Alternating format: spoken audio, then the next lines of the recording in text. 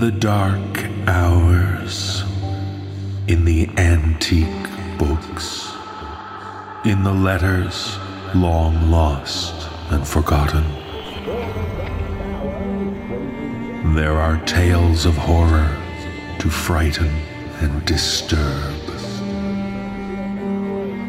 Come, join us as we delve deep into the darkness, into the sleepless hours when you dare not close your eyes.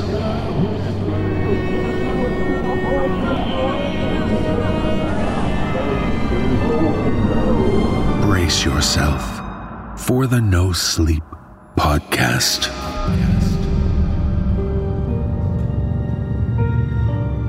Volume 16, Chapter 3.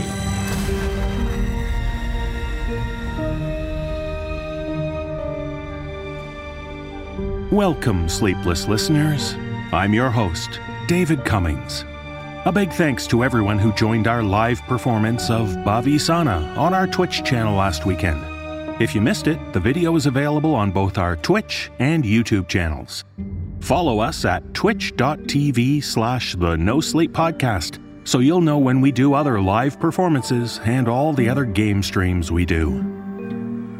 Now, as many of you will know, I've been receiving mysterious packages through our No Sleep Podcast P.O. Box. Well, 2 so far, as of last week anyway. Usually, we would never accept story submissions in this manner, but something about these, the authenticity, the attached correspondence, encouraged me to run them on the show. Then, I received a 3rd package this week. I believe it shall be the last single piece of correspondence. I hope. It frames itself as a final test, and the following events, which I made sure to record as per the instructions, have left me to believe I've passed. As per the previous 2 packages, this one came with a note attached. Unlike the others, though, the main contents are an entire book. Before I explain more about that, allow me to read the attached letter. Dearest David, thank you. Thank you from the bottom of my heart. You followed the instructions in my last correspondence to the letter, pun intended. I know you like puns, don't you? That's right, I keep a close eye on you, obviously. Otherwise, how would I know that you're just the man I'm looking for? Unfortunately, while I am almost sure that you are, there is one final experiment I need to test. As you will no doubt have seen, enclosed with this letter is a book. To any normal person, it will read like an ordinary novel, albeit a choose-your-own-adventure game book. You can play it again and again. You can have fun with it. But you, David, if you are the man I'm looking for, there should only be one path through the book. And if you are able to follow the path, as I believe you are capable, then the final piece will fall into your lap, and the true game can begin. I write to you today as one Charlie Davenport. It's a name you might recognize, and thus a name you know does not belong to me, much like the previous names. This will be the last time I contact you using a nom de plume in this manner. In fact, if all goes to plan, you shan't hear from me for a while now. Please read the book I've enclosed. The rest will be obvious. Yours faithfully, Charlie Davenport. Now, naturally, I glanced over the book. It does look like a standard choose-your-own-adventure book. It has the author, Charlie Davenport, on the cover. It has the title and an image of a house. But when I flicked through it, all but the first page was nonsense, unreadable, a language I couldn't make head nor tail of. I had no idea how this would work, but I followed the instructions. I began reading from page 1, and things became clearer. What follows is the audio of me playing the book, entitled The Runaway Adventure.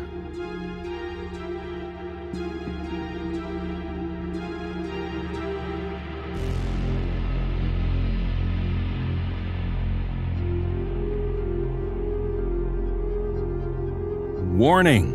Do not read this book straight through from start to finish. These pages contain many different paths you can take as you try to reach safety. From time to time, as you read along, you will be required to make a decision. Your decision may lead to victory or to tragedy. The paths you take will be the result of the decisions you make. After you make your decision, follow the directions to find out what happens to you next. Here we go. Page 1. It's been 100 miles or more since you packed up everything you own and simply left in the middle of the night. You drive for hours, long past the point where your eyelids threaten to pull themselves down and snap shut tight over your aching eyes.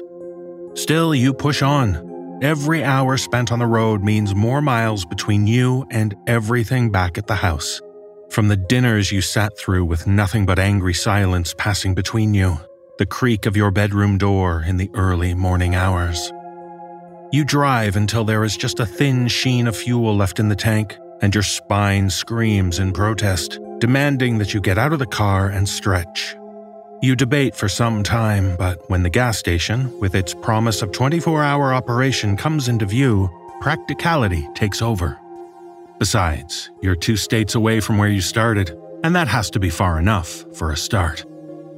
As you stand out in the early October chill, operating the pump and filling up as far as your meager savings will allow, your eyes drift over to a stand of skeletal trees opposite the station. And there it is, the house beyond the tree. Its shingles are gray from exposure, smeared green from the mold that neglect has allowed to encroach. The front porch bows in the middle from the weight of so many heavy winter snowfalls, looking like a welcoming grin. Suddenly a light from inside. The one by the front hallway comes on. You know that if you stand there a moment more, you will see your him step out onto those dilapidated steps and light his first Marlboro of the evening. He will see you, and then you'll be home. Do you dare go inside? If so, turn to page 5. If not, go on to the next page. If I've learned anything from stories on the podcast, it's that you don't head straight into the creepy, horrifying house. So, let's go on to the next page, I think. Page 2. The pump makes a whirring ding, indicating that your tank is full, and you snap out of your wool-gathering daze.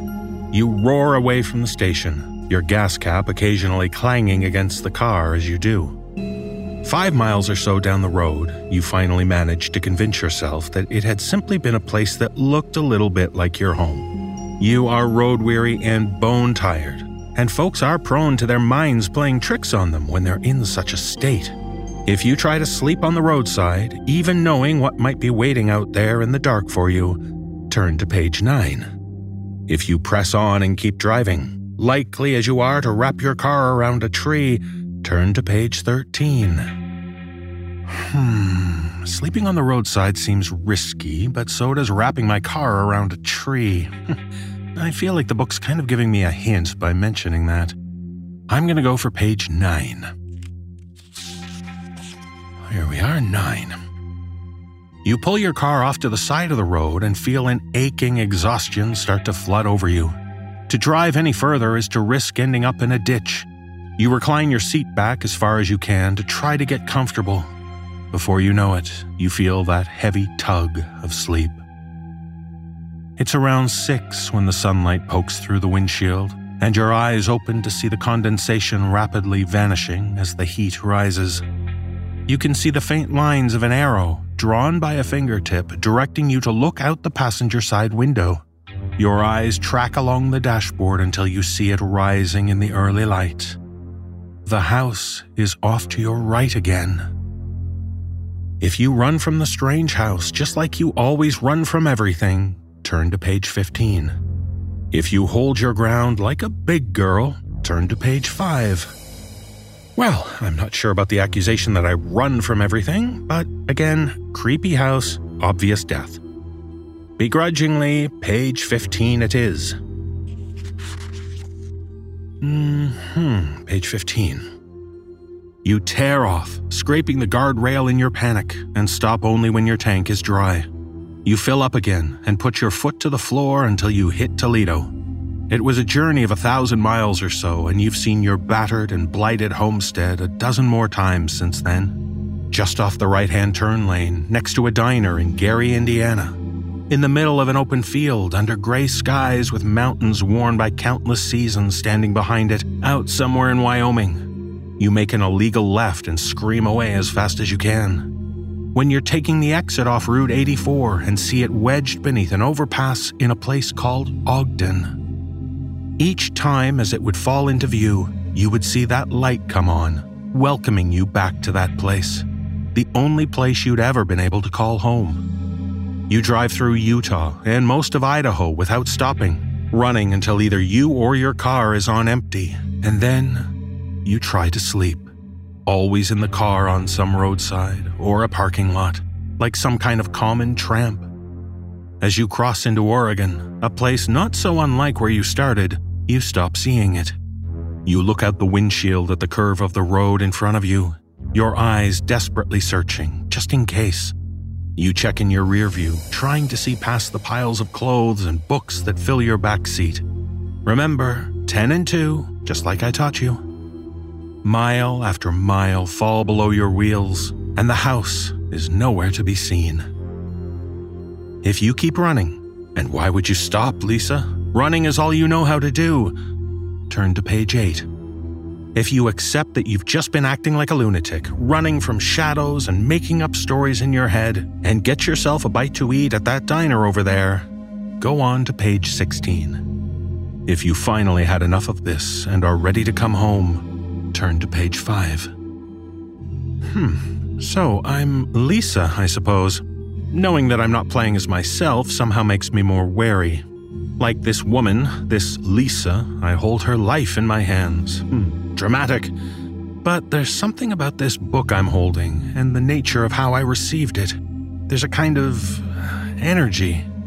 Our mysterious benefactor is clearly sending these things for a reason. This feels more like a test than a game. What would be best for Lisa here?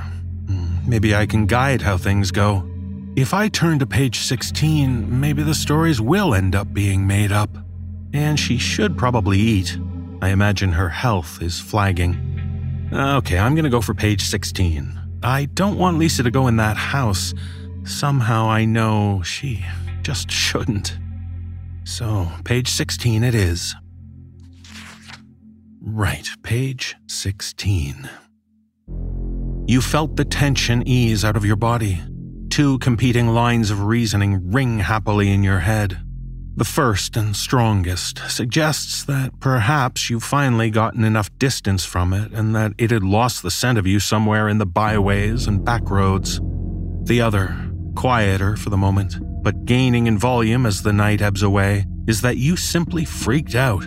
Because it's just an it, isn't it? It's only ever been a house, Lisa. It's never left the rocky soil of New England because that's where it belongs.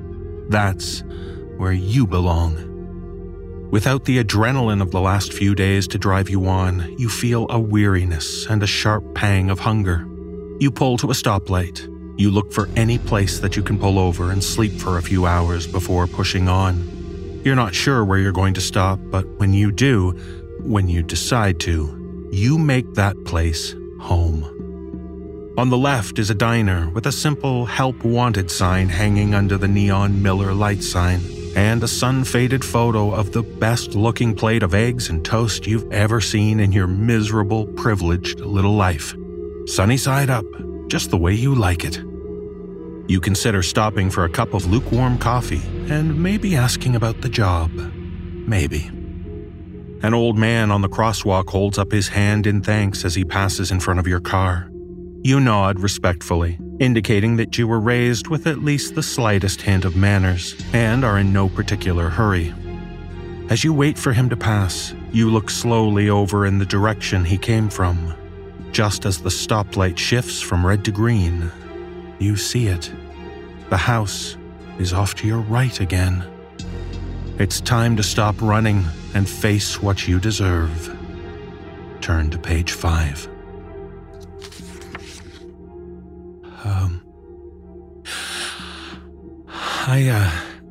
I think we'll stop there.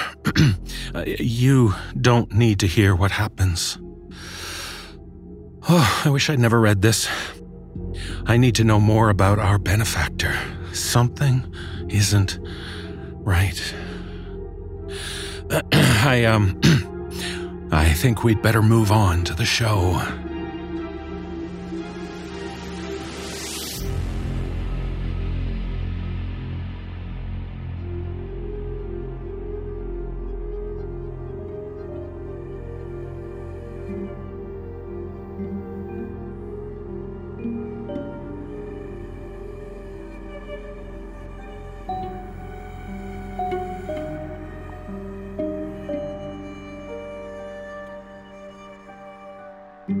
So, that's where my recording ended.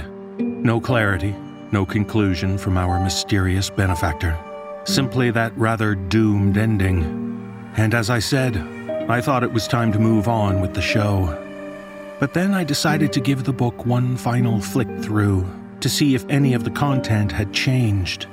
There was no longer any text in the book. None at all. Not even page 1.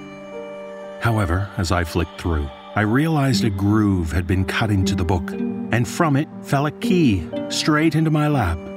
I have no idea what this key unlocks. It's been sitting on my desk for a few days now.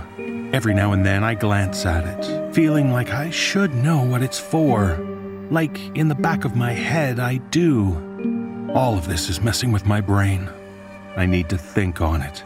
Something tells me I won't be allowed to just forget it. So, anyway, we carry on. And, in our first tale, we join a man traveling across the country in the dead of night. He'd heard mysterious rumors of a certain radio show, and as a fan of the unexplained and the strange, he'd made sure to have a tape recorder with him. And in this tale, shared with us by author C.B. Jones, our traveler not only manages to get a clear recording of this urban legend, but finds that hearing it has affected his life in ways he couldn't predict. Performing this tale are Atticus Jackson and Mick Wingert. So buckle up, get that tape ready, tune in and wait for it, and hope that you catch the unexplained broadcast of The Rules of the Road.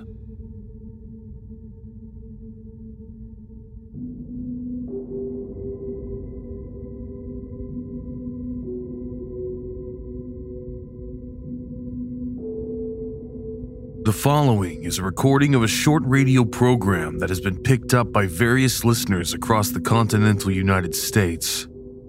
Many have been perplexed by its sudden appearance and how it seems to preempt whatever song or radio program they are listening to at the time.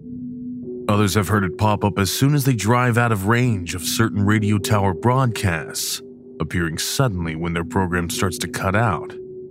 Common threads between occurrences are that listeners are usually alone, listeners are driving in their vehicles, and that it more frequently occurs on the AM band.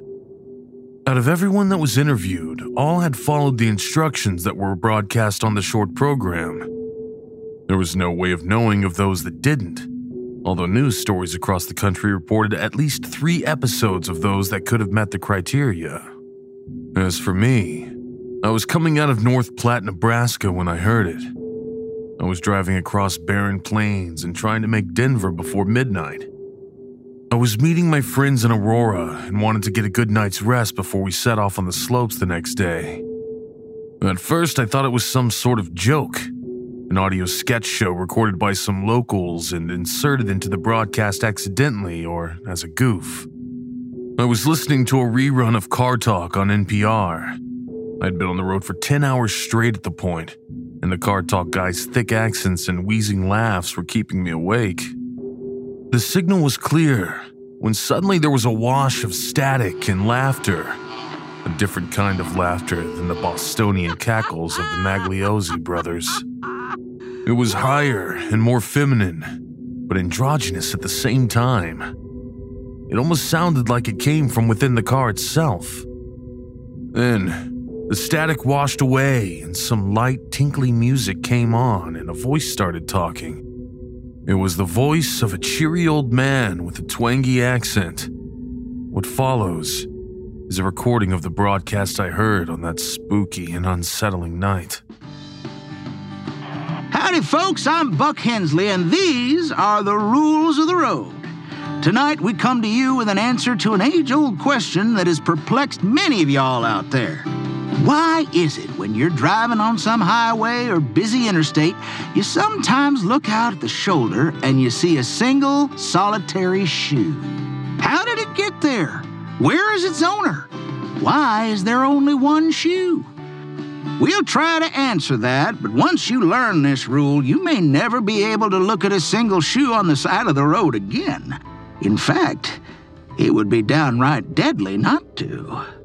So here is tonight's rule. If at any point during your journey you see a single shoe on the side of the road all by its lonesome, then you must pull over immediately. What's that, you say? You're in a far lane and you spot the shoe and there's a lot of traffic and you can't cross over? Well, tough titty. You must find a way to that shoe or else, even if you have to turn around. Once you are pulled over, make sure it's safe for you to exit your vehicle. Now, how tragic and hilarious would it be for you to start out with the good intention of following this vital and important rule, only to be splattered on the interstate by the front tires and bumper of some inattentive driver? How your teeth would scatter on the concrete and glint under the moonlight. So, you've arrived at the shoe and the scene is safe and secure? This part is relatively easy. All you need to do is get out and remove one of your socks and place it in the shoe. Get back in your car and leave. If you don't have a sock with you, then you better find one. Now, I made that sound extremely easy, and most times it really is that simple. But sometimes the shoe's owner is nearby, and he might give you a good old fright. Now, I can't say I rightly know this fella's name, but he only has one leg, and I don't mean he's some sort of amputee or anything like that. I mean he's a man of sturdy build, and that he has a normal torso and arms and hips, but his pelvis tapers off into just one leg at the dead center of his body. A thigh as thick as a propane tank. He generally gets around by hopping on one leg, and he has a 10 or 15-foot standing broad jump. Sometimes when the leg is tired, he pulls himself along with his arms, dragging his leg behind him. He looks downright dirty and mean, clothes all ragged and worn. You can usually see him at the tree line or in the brush or down in the ditch waiting for you. He might approach you, depends on what mood he's in. Just give him a nod, tuck your sock in his shoe, and leave. Now, I hope my folksy demeanor doesn't undermine the gravity of this rule. What happens if you ignore this rule? Well, something bad will happen, that's what.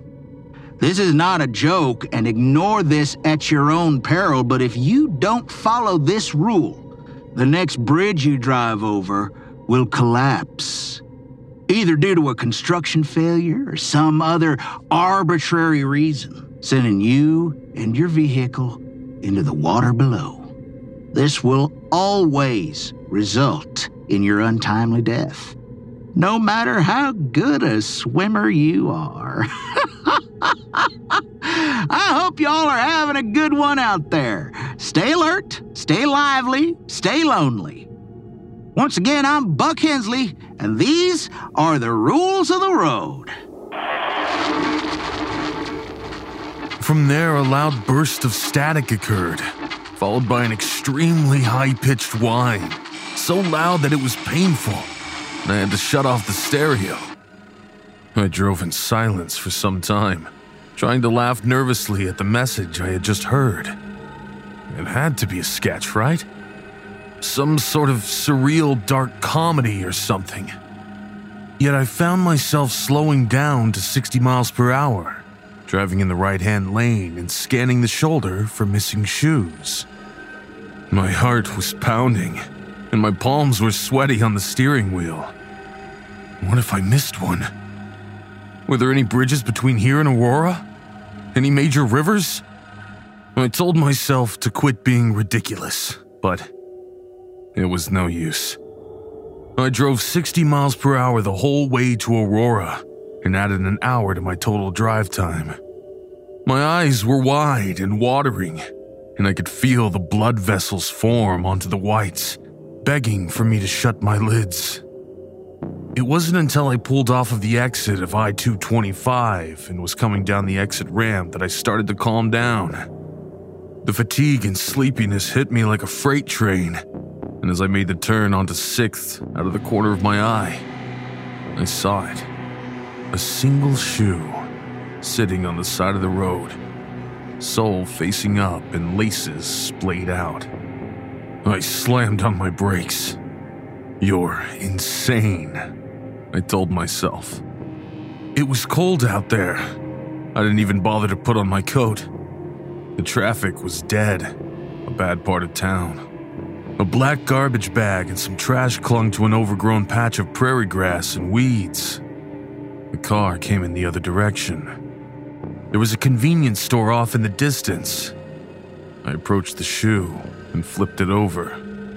A basic black canvas low top, a Converse ripoff. I looked around to see if anyone was watching. There was a guy in a heavy brown coat and a low-slung baseball cap sitting against the wall of the convenience store. I couldn't tell how many legs he had. Another car came down the ramp towards me, headlights shining. I was probably going to look crazy, but I pulled off my right shoe, peeled my sock off, and tucked it into the shoe. From the garbage bag, I heard a rustle and rattling aluminum cans. A hand shot out from underneath, buried its fingers into the dirt, and pulled a body forward from underneath the garbage bag. A face suddenly appearing and looking at me. Yellowed eyes and a mouth full of awful teeth. I screamed and darted back to my car and never looked back. There were 3 bridge incidents that year throughout the U.S. 17 deaths. One was an overpass at rush hour, a structural integrity issue. Another incident involved a riverboat barge that crashed into the pylon supporting a 100-foot interstate bridge, and several cars and a semi plunged into the river below. You had to wonder. I carry a pair of socks with me when I'm out on the road and constantly look for shoes. I always follow the rules to a T and take off the sock that I'm wearing, just in case. I haven't seen him again at any of the shoes I've stopped at. Everyone thinks I'm crazy, but nothing bad has happened to me yet.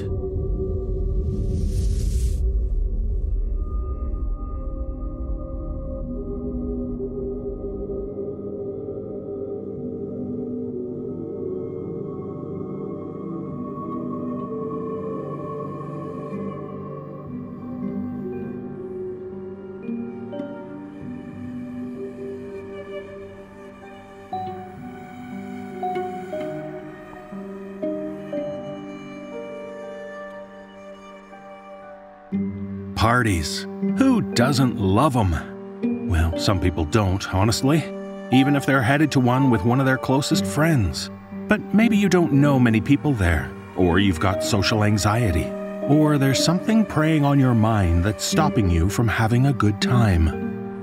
And in this tale, shared with us by author Ben Vlam, there's certainly something preventing Will from enjoying himself, despite the protestations of his best friend, Mike. Performing this tale are Graham Rowett, Atticus Jackson, and Nicole Doolin. So keep driving onwards, don't stop for anything, follow the GPS. It knows what it's doing. It will tell you when destination arrived.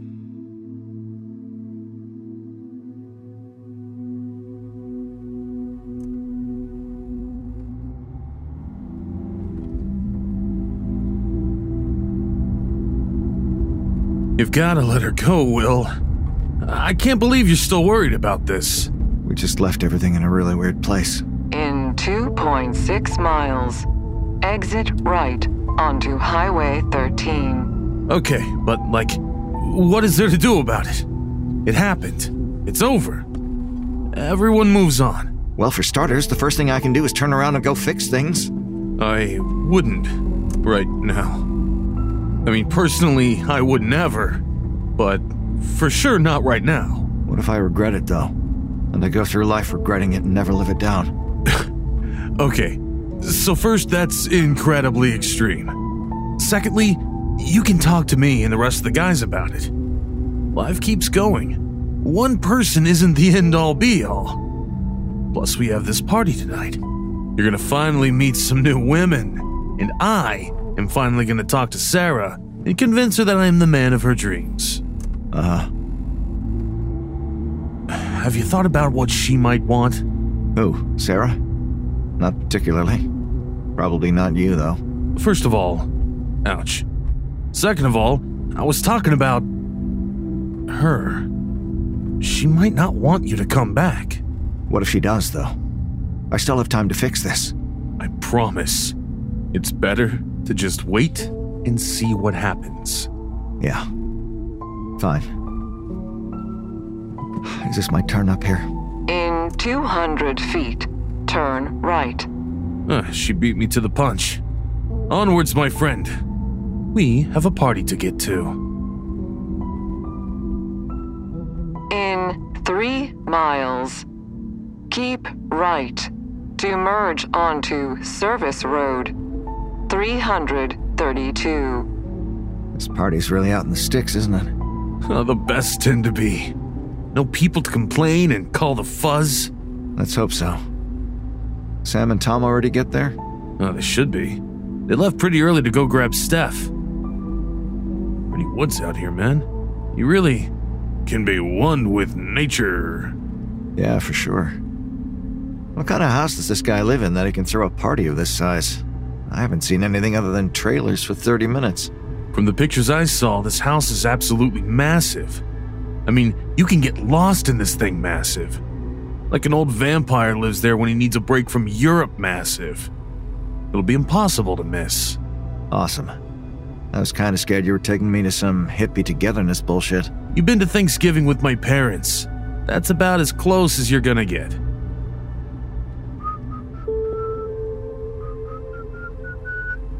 Man, being lost out here at night would suck. It couldn't be that bad.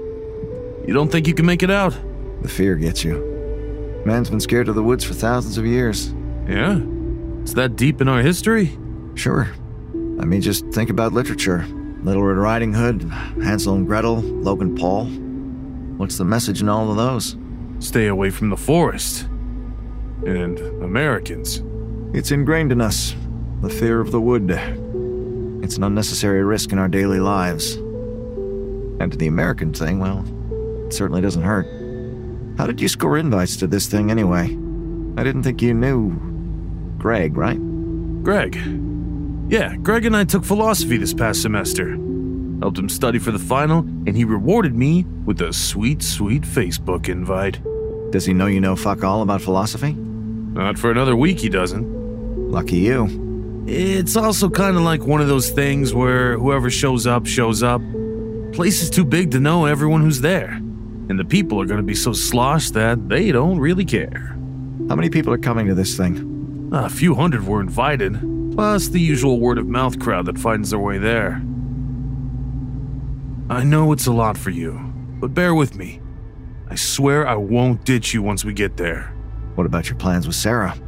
I swear I probably won't ditch you once we get there. Anyway, we have some grass. That'll chill you out for sure. Yeah, for sure. Where is the pot, by the way? We throw it in the trunk? I'm not about to get searched by Ranger Rick in Shitsville. You tell me, man. You packed it. No. I thought you had it. Good one, Will. But for real, where did you pack it? Mike, I didn't pack anything. Wait, are you serious? Yeah, man. I didn't put it in the car. I thought you were going to. Shit. Is it still home? So much for plan B. Should we turn around? No way, dude. We're almost here. Plus, it's a party. I'm sure there'll be plenty of grass. I gotta talk to Sarah tonight anyways. I've been waiting for 1.5 years for the right time. You've been watching her for 1.5 years? Don't say it like that. I don't stalk her. I flirted with her from afar for 1.5 years. All right, man. But you better shoot your shot. I'm not gonna sit in a house full of strangers just so you can fuck up with another girl. Yeah, you're one to talk about messing up with a woman. Wow, Mike. How long did it take for you to use that against me? An hour? You're lucky it really upset you. Or else it would have been 30 minutes. I just hope she's okay. She will be. It was really unfair to ask you to be there for her. Not after all you did initially. Sorry I brought it up, man. That was really stupid. In 300 feet, turn back, Will. Hey, what did the GPS just say? In half a mile, keep right. Oh, good. I heard something totally different. Yeah? What'd you think it said?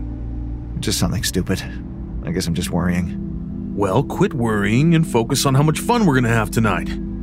School's done. We both start grad school in a few weeks. Life is great right now.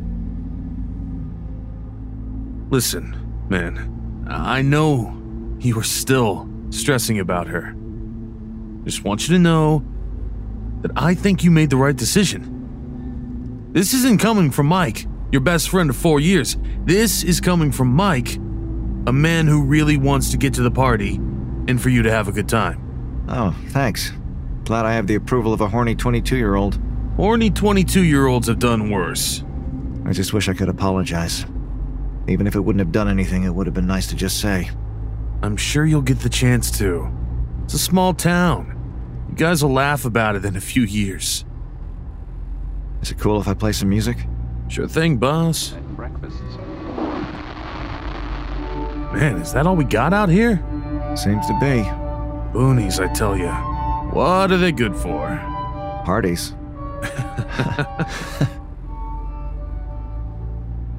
I'm gonna keep flipping around. I need something other than Mozart to get me in my game.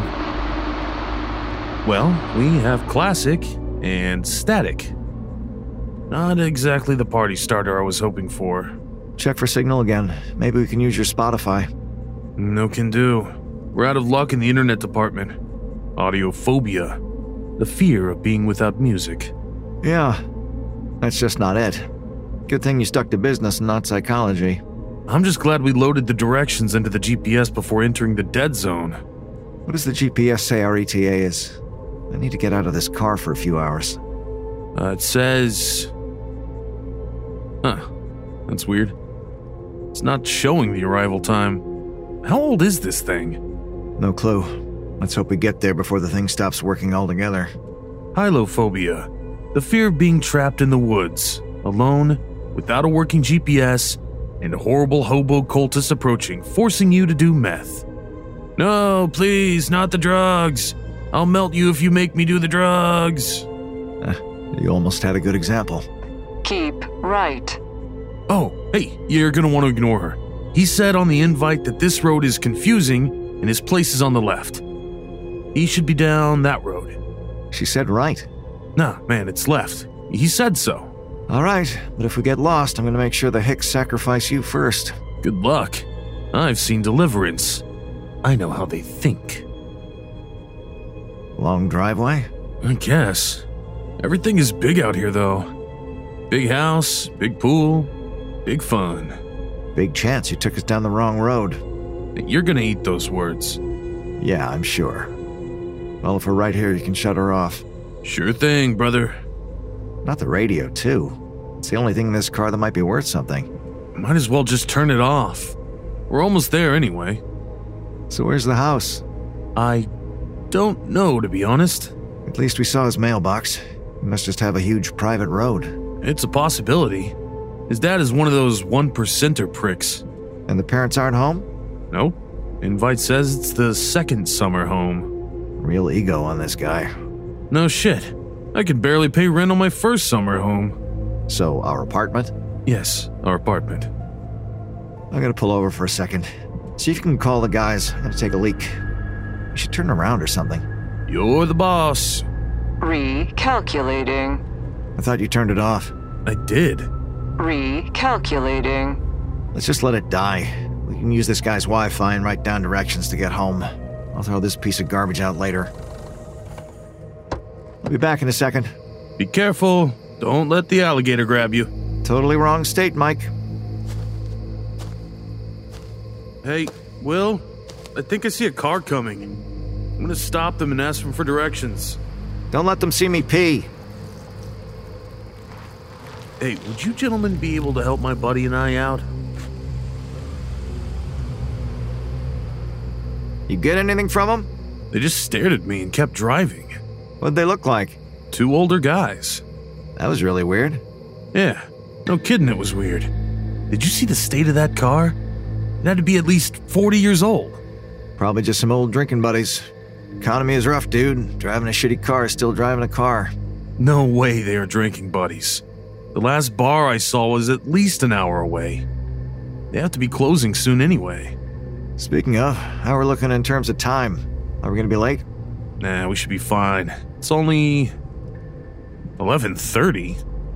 What? Are you sure? Maybe the clock's wrong. No, it was right earlier. That's when we ran into her, Mike. Do you think she screwed up my car after what happened? There's no way, man. She's like 80 pounds soaking wet. She wouldn't do anything like that. If she did, it would be to the tires or the bumper or something. What time does your phone say? I'll reset the clock. My phone still says 11:30. Stop messing around, man. It's gotta be like 1 in the morning. No, man. For real. It says 11:30. Weird. Maybe it's just a lack of connection? I can see a clearing up ahead. That's gotta be his house. Mike, what the hell is this? Keep right. It's the same split, Mike, the same exact one. Nah, it can't be. He probably has a neighbor or something that shares the private driveway. His mailbox is right there. So maybe he's further down the road. Dude, it's the same mailbox. Are you sure? Mike, who has 2 mailboxes? Okay, noted, Dick. Anyway, there has to be an explanation for this. It's super dark. We could have gone in a circle and not noticed. We've been going straight the entire time. Did we turn around when you peed? Nope. Keep right. Should we turn around? I mean, this is his mailbox. We should just go right. Look, he told us it's to the left. We should just keep heading that way. GPS said right. Oh, the same one you got at a yard sale? Who knows if it's even up to date on the roads? We should trust the guy who spends half his summer here. Just go left, and when you're wrong, we can turn around. Yeah, that sounds good. Still no signal on my phone. It's fine.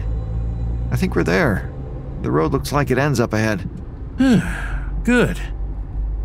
These woods were starting to seriously give me a case of the willies.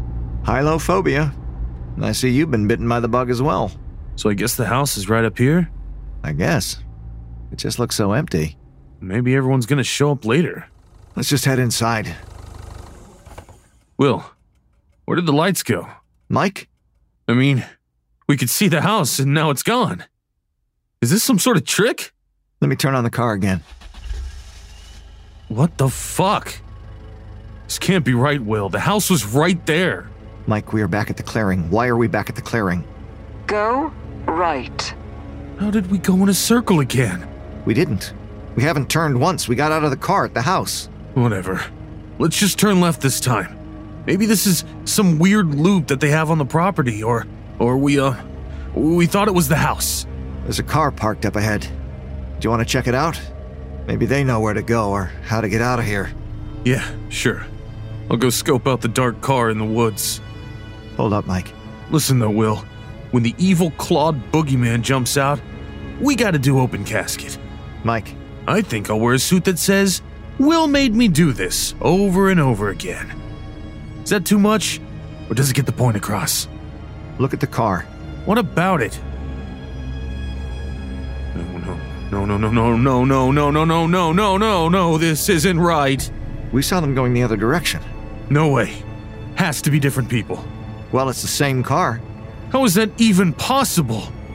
They were driving the opposite direction. Relax, dude. They could have turned around. They were going in the opposite direction, Will. The other fucking way. We would have seen them in our rear view. I don't know, man. Let's just go home. I'm over the party anyway. Recalculating. I said go right, Will. How do I turn this thing off, Will? You can't. We needed to get home. Is this like a mode or something? Like the kind of GPS that curses at you when you make a wrong turn? Nope. Recalculating. Turn right in 2 miles. Finally. We're getting out of here. Do you have reception yet? I want to give a call to the other guys and tell them we aren't coming. And maybe call the cops or something. Nothing. We should stop at the first gas station. Let them know so they don't worry. How are you doing on gas, by the way? Half a tank, we're fine. Your car has amazing miles per gallon. No, it doesn't. This thing's a gas guzzler. So how come it's been at that since you saw her? Wait, what the fuck? Well, this is really weird.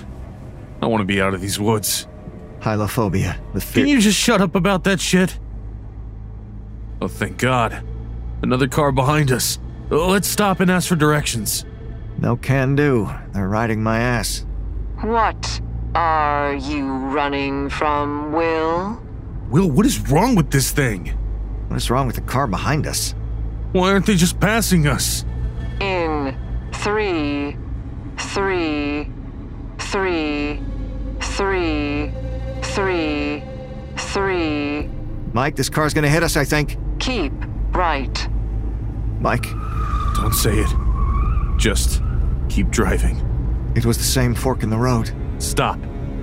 Just keep going. In 300 feet, stop. Where are we, Mike? I don't know. Dude, I told you we should have went right from the start. I'm not trying to mess with you. The invite says go left. Well, he was wrong, because I can see the house.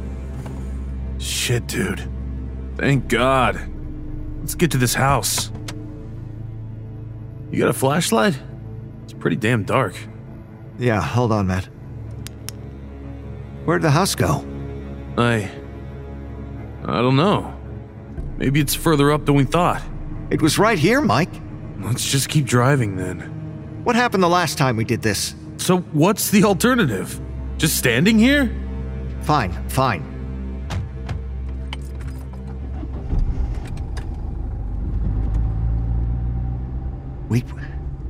We were just at the house. No.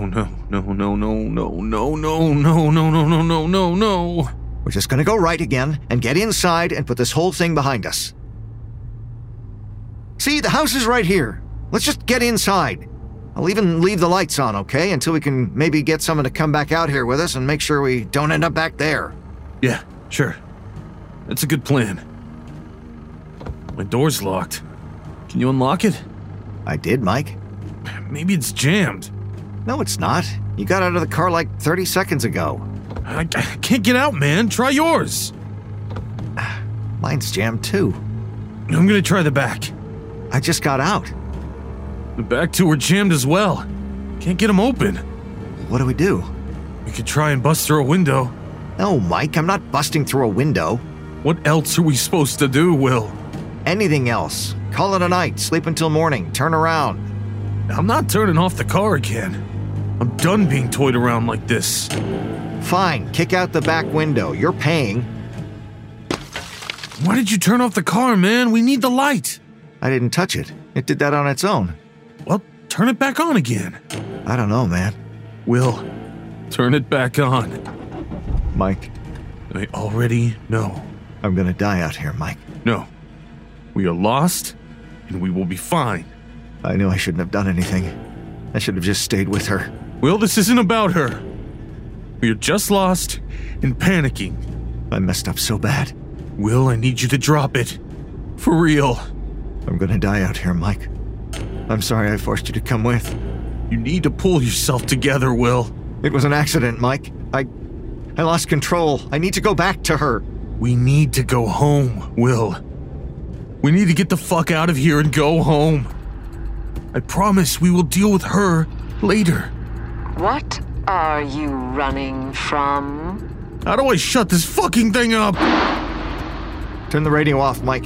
It won't, Will. What do you mean it won't? Hit the fucking button. It's not turning off. Where are we, Mike? I don't know, man. Your GPS just says error. Why are we stopping? She's standing right there. No way, dude. There's no way she would still be here. That's An animal or something. It's too big to be an animal, Mike. It's gotta be like a bear or something. Let's just keep driving and ignore it. I should have stopped. In 3 miles.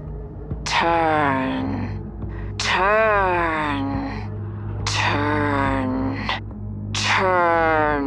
Will, keep driving.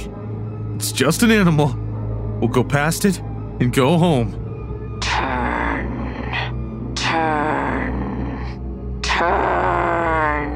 What the hell is that thing? Will, fucking drive! She was fine. She got up. Her legs were broken.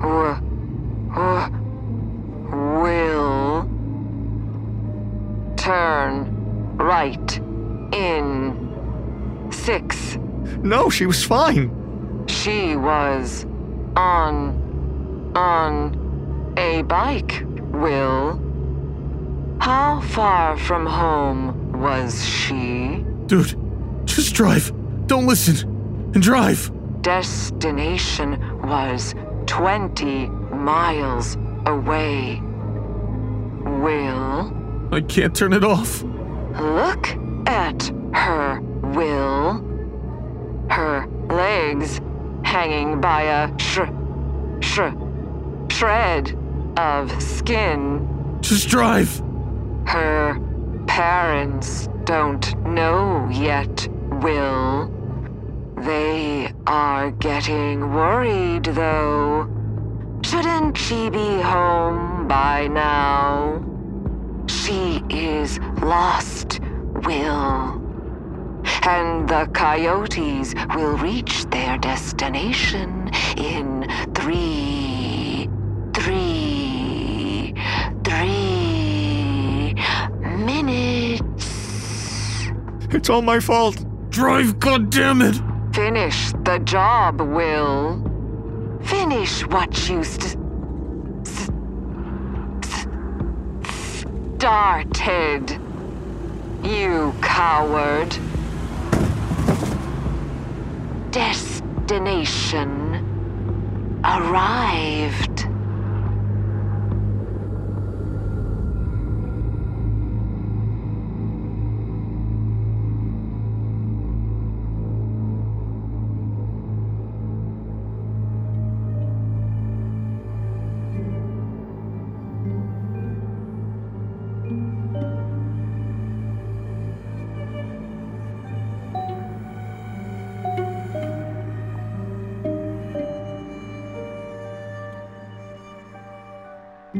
Being caught out in a storm is never ideal, especially if you're traveling and poor conditions could make your trip dangerous.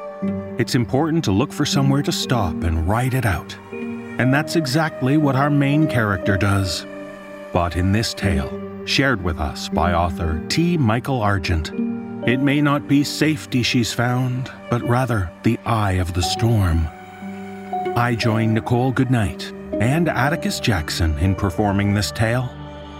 So keep watch on the skies, pay attention to the weather forecasts, don't get caught out in bad weather. But also remember, thunder only happens when it's raining.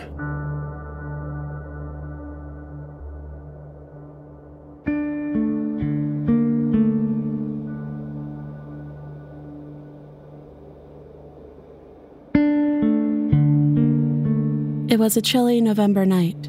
Thanksgiving was days away and the whole campus was shutting down in preparation for the week-long break. I had packed my bags eagerly Friday morning and was planning to head out on the long drive. My college was in Pullman, in the eastern part of Washington state, and my family lived 6 hours west in Olympia, the capital.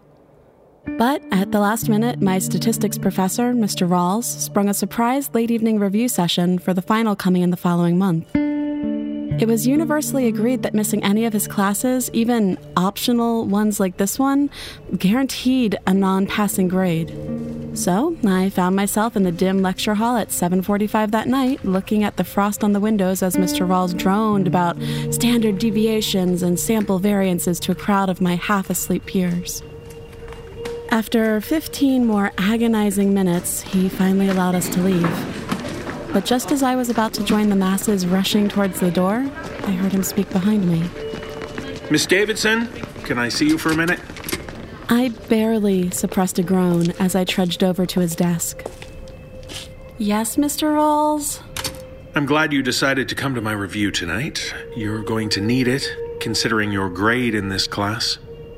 I blinked at him. What do you mean? I've been turning in all my assignments on time, and I haven't heard anything bad back from you regarding my test scores. Well, yes, that's because I was waiting for the opportunity to tell you. He proceeded to reveal that out of the 3 chapter review tests I'd taken for the past 3 months, I had only passed 1 of them. In shock, I was about to say something before he continued. Your homework scores are excellent, so you're sitting at a C+ currently. Then again, those are graded for completion, not accuracy. If I were you, I'd spend most of your break reviewing. You have your textbook, correct? I nodded sullenly. He smiled, although it wasn't comforting. I've been behind on my grading. I'm sorry it took so long to tell you this. He snatched up his briefcase and walked towards the door. Study hard, but don't forget to have fun with your family. Starting a car trip having just received bad news, as I later learned, was not a very bright thing to do. As I stumbled back to my dorm room to grab my bags and shut off the lights, I found myself stewing over not only having to leave much later than I had wanted to, but now my lackluster grade in stats. After finally getting in the car and heading off down the road out of town, I barely had anything else on my mind. I'm not sure how long I had been driving. I had back then and still have now somewhat of a reputation of being a hothead, and that night was a textbook example. I put just enough of my attention outside my internal boiling pot of anger and frustration to pay attention to the road around me. Sometimes, though, I'd think about a beloved Thanksgiving tradition I'd probably miss out on due to my studying, and I'd pull even that little bit I'd put out back inside. That's probably why I missed the connecting lane that led to the south. Having just realized I probably couldn't watch any of the Apple Cup on TV, I glanced morosely for a moment out my driver's side window, conveniently at the exact moment I should have changed lanes. It took me about 3 or 4 minutes of cooling off before realizing that I'd been going in the wrong direction. I also had almost no idea where I was. I took the next exit I saw, finding myself in a flat, plain-like area covered in scrub brush, bisected by a deserted-looking road with many potholes. It was too dark to see the map I had in my glove box, and the overhead light had broken months ago. Hazarding a guess, I decided to turn left and look for some kind of place where I could stop and ask for directions. There's many things that happened in the next 45 minutes that I'm unsure of the validity of. However, one thing I will never forget is the weather. Rolling black thunderheads boiled across the night sky, blocking all light from the moon and stars. It was just me, my car, and the road, a feeble gray line that was barely distinguishable from the darkness that surrounded it. If it wasn't for the yellow center line, I'm certain I could have driven off the road and into the landscape beyond without even realizing it. I do remember that I was tired. My eyes had been slipping closed for the past hour or so, despite my constant stewing. It probably didn't help that it was after 11 p.m. by this point either. I noticed that despite the fact that the sky was churning high above, not a single drop of rain had fallen. My windshield remained just as dusty as ever, and my tires never slipped or slid on a stray puddle. Not even a flash of lightning could be seen. I had just begun to think that maybe I should turn around and go back up the ramp I had come down when a sudden elevation caused me to jump in my seat. Squinting my eyes, I peered out of my window as the road rose above me, crested a hill, and began a sudden descent. I remember thinking that was odd, as I couldn't remember seeing any hills in the distance. This was years before cell phones or even widespread computer use, so it wasn't like I could just pull over and check my phone. The featureless landscape suddenly began to be dotted with trees. As my car glided down the hill, they multiplied, stretching farther back and growing taller until I felt miniature compared to their size. I thought that this was odd as well, because I was certain forests didn't just spring up suddenly in the middle of barren landscapes. I once again considered turning around before I saw through the branches. Mercifully, for the first time in what felt like hours, light could be seen coming from somewhere besides my car's radio. Ahead of me, it snaked its way through the trees, ghostly and diaphanous, like steam coming from a tea kettle. The road curved around a set of pines before straightening out again, revealing, to my surprise, a service station cozily nestled between a series of tall evergreens. It didn't appear to have any sort of brand attached to it. I could see no giant seashells, no green and yellow flowers, no blue and red arrows pointing down. Just what appeared to be a hand-painted sign labeled Family Filling Station on top of a metal pole that wasn't tall enough to be reasonably seen from a distance. 2 seemingly untouched pumps sat under a small covered awning. About 10 feet away from this was the lighted building, a small structure with a tall, sloping V-shaped roof that almost reached the ground. It was perfect. I could ask the attending inside where I was, directions to get back to the freeway. I looked down at my fuel level as well and noted that I could use a few gallons. I still had an hour or two until I was home. I turned into the paved lot and pulled up at one of the pumps. This was when people pumped your gas for you, so I waited. And waited. And waited. I looked out my window at the dark trees just across the road, swaying slightly in the wind. The sky above was almost pitch black with thunderheads now, no moon or stars visible. After about 5 minutes, I got impatient and turned to face the lighted station. The windows were large, covering most of the front wall. Inside, through the frosted glass, I could see what looked like a series of shelves and what I thought was a counter. The door itself had a pane of clear glass, but I couldn't see enough through it at that distance. Sighing with exasperation, I got out and locked my car before walking towards the door. The wind sounded odd as it flitted through the trees. It was irregular, starting and stopping seemingly at random. One moment the branches would sway, and in the next they sat still.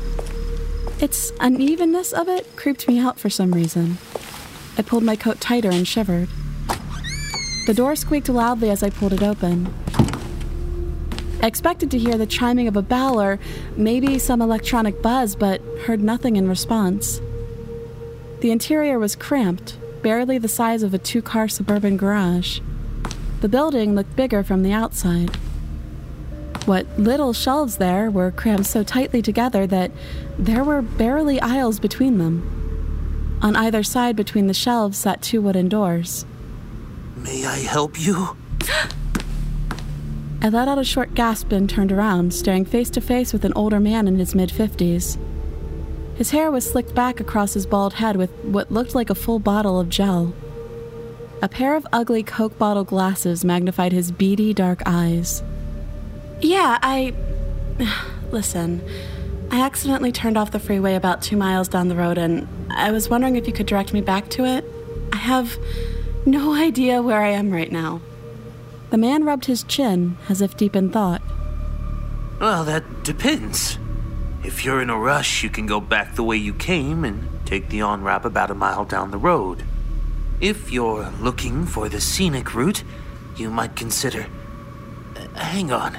Let me consult my map.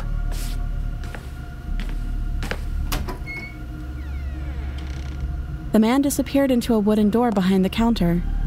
I drummed my fingers on the laminate and was just considering buying a pack of Reese's peanut butter cups when I noticed the man had left the door ajar. I took a few quiet steps to the right and peered inside. Through the crack, I could see what looked like a small bedroom with a bed, desk, and lamp.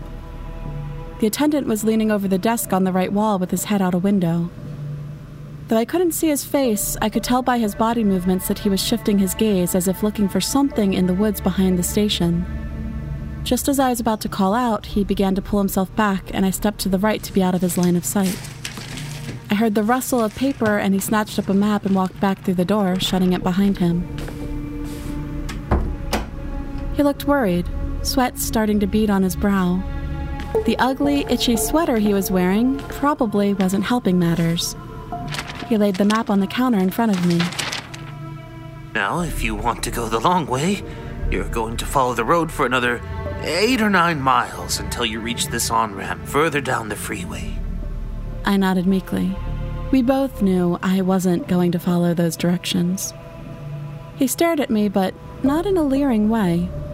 His expression looked more apologetic and worried than anything else. Do you need gas? Yeah, I guess I do. I pointed out the window towards the ghostly shape of my car in the lot. If the tank hadn't been so low, I would have gotten the hell out of there right away. Till it's full, I'm assuming. One moment, I'll be right back. Feel free to look around. I thought about going out there with him, but I'd locked the doors and had the keys with me. He didn't seem like much of a threat, but I wanted to spend as little time with him as possible. Besides, if he tried to break the glass or rob my car, I would hear it. He stepped out, letting the door thump closed behind him, leaving me behind in the empty store. Not seconds after he had exited, a loud booming noise echoed high overhead. The thunderous rumble shook the windows and made me jump. I looked out the windows of the front wall, but the black sky overhead remained as dark as it had been before. Why hadn't I seen any lightning? Outside, I could see the attendant jump too. His face took on an expression of extreme worry. His eyes scanned the trees in the front of the station and turned to gaze at the ones behind it. I was honestly starting to get a little creeped out by that point, but tried to remain calm and rationalize everything. This dude ran a gas station in the middle of nowhere. He probably didn't have much experience talking to people. Turning back around, I headed into one of the aisles of shelves. A menagerie of seemingly unrelated junk greeted me. A pack of playing cards, a few cigarette boxes, some of them missing a few sticks, several tubes of lipstick and other beauty products, a dirty steering wheel cover, a collection of assorted cassettes spanning every artist from John Denver to the Beatles, an ice scraper, a few bottles of water, motor oil, a jack, just stuff you would find in a car. Most of it was opened or used already. Where had the owner gotten this stuff, and who would buy it? I turned and walked back towards the clear pane of glass on the door. The attendant was putting the nozzle back into its slot on the pump. The nervous look had disappeared somewhat from his face, although he seemed distracted. I walked back into the aisles towards the door on the right, trying it. The knob rattled and didn't move. Locked. I crossed and headed towards the other door, trying it as well. Same result. There it is again. I was sure that there had been no lightning at all in the past few minutes. It would have lit up the forest like a flashlight in the sky. From the front, I heard the attendant give a distinct cry that sounded both afraid and frustrated. Looking out the back windows, I could see a number of cars junked together in a small clearing behind the station. They were buried under a small layer of pine needles and branches. Many of them looked old and rusted, some of them newer. However, all of them were bent and crushed, as if some gigantic kid had thrown a tantrum and destroyed his Hot Wheels. Distantly, I remembered a lyric from one of my favorite Fleetwood Mac songs. Thunder only happens when it's raining. I knew that to be false, but I knew one thing. Thunder only happens after lightning. There had been none the entire night. The sound of thunder was the pressure and temperature of the air around the bolt exploding into a sonic boom. One couldn't exist without the other. That wasn't thunder I was hearing. My heart dropped into my stomach. The sound of the front door thumping closed behind me nearly caused me to cry out. I spun around quickly. The attendant was standing by the counter, nervously pulling on his collar. Yeah, 424, ma'am. I breathed deeply and walked calmly towards him. I stayed back as far as I could while still being able to touch the counter. As I fumbled in my wallet for the money, he spoke again. Where are you headed? I didn't want to answer him, but all I cared about at that moment was paying and getting the hell out of there.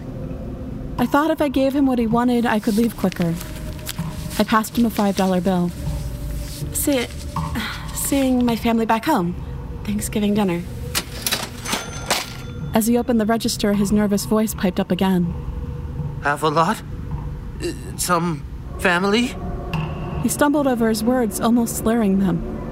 Although the question was directed at me, he seemed more concerned by something out the back window. Though I looked, I could see nothing but the branches swaying in the wind, casting dancing shadows on the ruined cars from the lights in the station.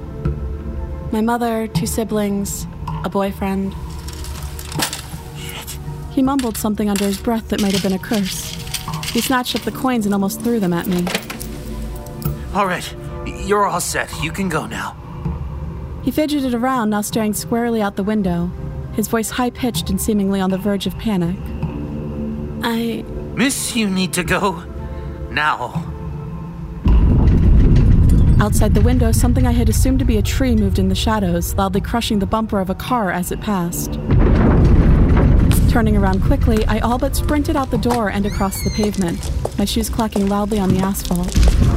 Behind me, the noise boomed again and again and again. The sky chose this moment to fully release the rain it had been holding in its pregnant underbelly for the past few hours. As if a switch had been flipped, a torrential rain suddenly cascaded down from the thunderheads in icy sheets. I fumbled with the lock for a moment, almost dropping my keys in despair, but finally managed to stick it in and turn it. I flung open the door, dove into my seat, shut it with a loud bang, and flipped the car into drive. As I was pulling out, I looked over and saw the attendant standing on the spot where the asphalt met the clearing behind the building. His arms were outstretched as he was staring high up into the trees.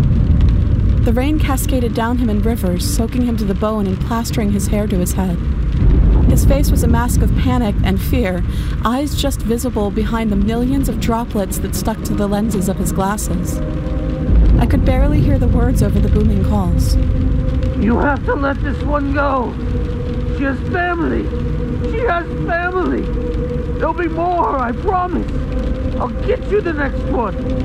You can't. From high up in the treetops to almost the bottom of the roots, thousands of yellow eyes opened. They covered almost every pine in sight, glowing brightly like the lights on 1,000 Christmas trees. Above them all, between 2 of the largest trees, 2 satellite dish-sized reddish-orange eyeballs with slitted pupils came into view as their owner turned around, shifting the shadows and rattling the trees, causing the branches to sway.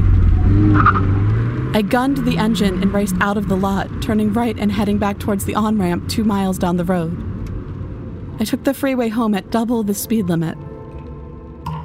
Needless to say, I didn't do much studying that break.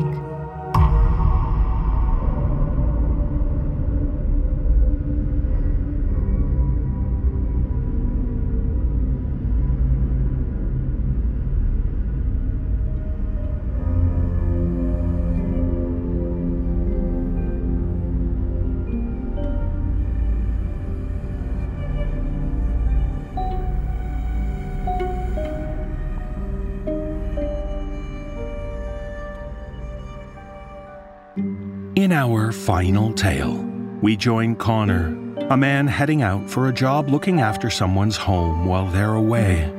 It's a task he's done plenty of times. It pays well, and it's not too challenging. But in this tale, shared with us by author C.P. Riggs, when Connor finds himself in a particular abode in a particular town, well, it might be the last time he regards the job as an easy one. I join Kyle Akers, Jesse Cornett, Jessica McAvoy, and Graham Rowett in performing this tale. So pay attention to the warnings left for you. Don't dismiss the superstitions. And let's find out why Connor uses the past tense when he says, "I was a house sitter."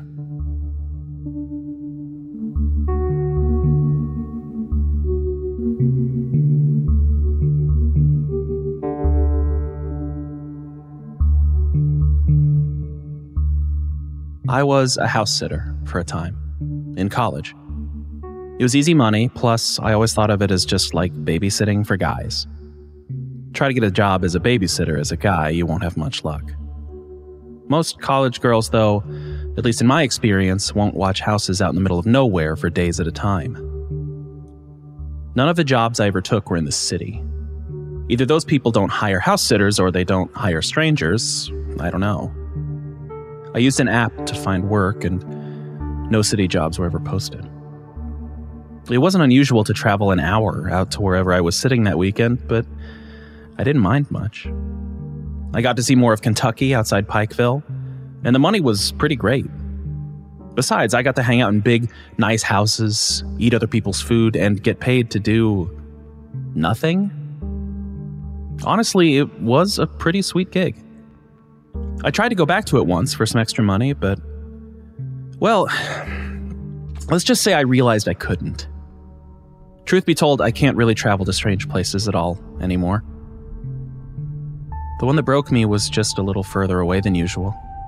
About an hour and a half outside Pikeville, just over the border of West Virginia.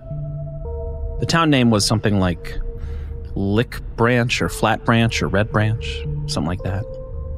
It's not like I can go back and look, but it was something branch. Maybe Red Flats Branch? I think that was it, Red Flats Branch. It was a long way off from the interstate, down those old Kentucky roads that swing back and forth and turn this way and that until you can't really tell which way you're going anymore. Like I told the police, though, I didn't really notice anything strange driving in, except for a little stretch of road outside the limits where the path straightened out between two separate sets of mountains. It ran straight through the valley for about a mile, rolling up and down over little hills. 3 huge billboards stood on the right side, and all of them were painted white. For some reason, that unnerved the hell out of me. All the metal was rusted and everything, but the white paint was so fresh I could almost imagine Tom Sawyer dangling his feet over the platform, chewing on an apple and laughing at me while I passed underneath the creaking, rusting structures. Just past them, I saw the little sign that named the town. An old white thing, hand-painted in flaked gold lettering with a trellis beneath it, like those old welcome signs towns used to have in the 1920s. Red Flats Branch. Beneath the name it said, established, but the numbers had long ago flaked away. Beyond the sign, 2 large willow trees stood on either side of the road. It was about then I realized that my GPS had cut out. My little blue cursor stopped moving, and the map went gray. I tapped it, tried turning the cellular data off and on again. Nothing. I passed the willow trees, and the drooping branches drew back like a curtain to reveal the little town. It was, in a word, absolutely adorable. The summer afternoon was winding down, and I had passed people walking on the sidewalks, mowing their lawns, and just relaxing after the heat of the day had finally broken, all content in their little world. Some people sat outside in the shade of a coffee shop's porch. Someone somewhere was cooking potatoes, and somewhere else someone was frying bacon.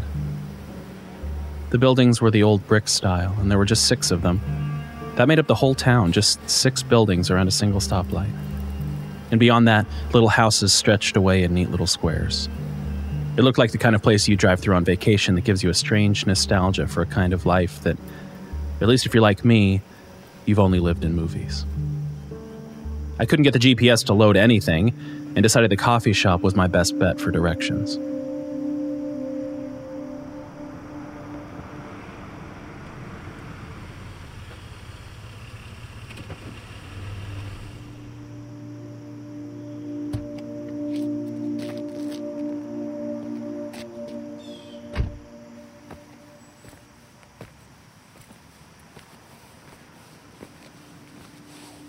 I parked on the street out front and slipped a coin in the meter, but it fell right out again. I tried again and it dropped right through to the coin return again.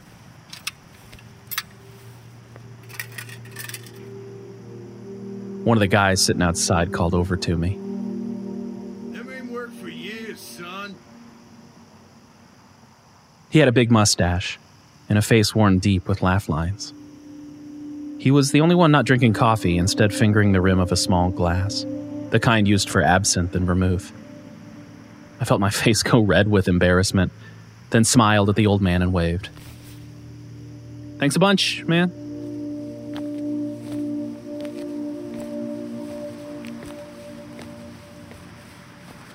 He stopped me as I was walking through the door and held out his hand. Actually, I'm the meter maid. You're supposed to just pay me directly. I took the quarter out of my pocket and dropped it into his hand, laughing myself.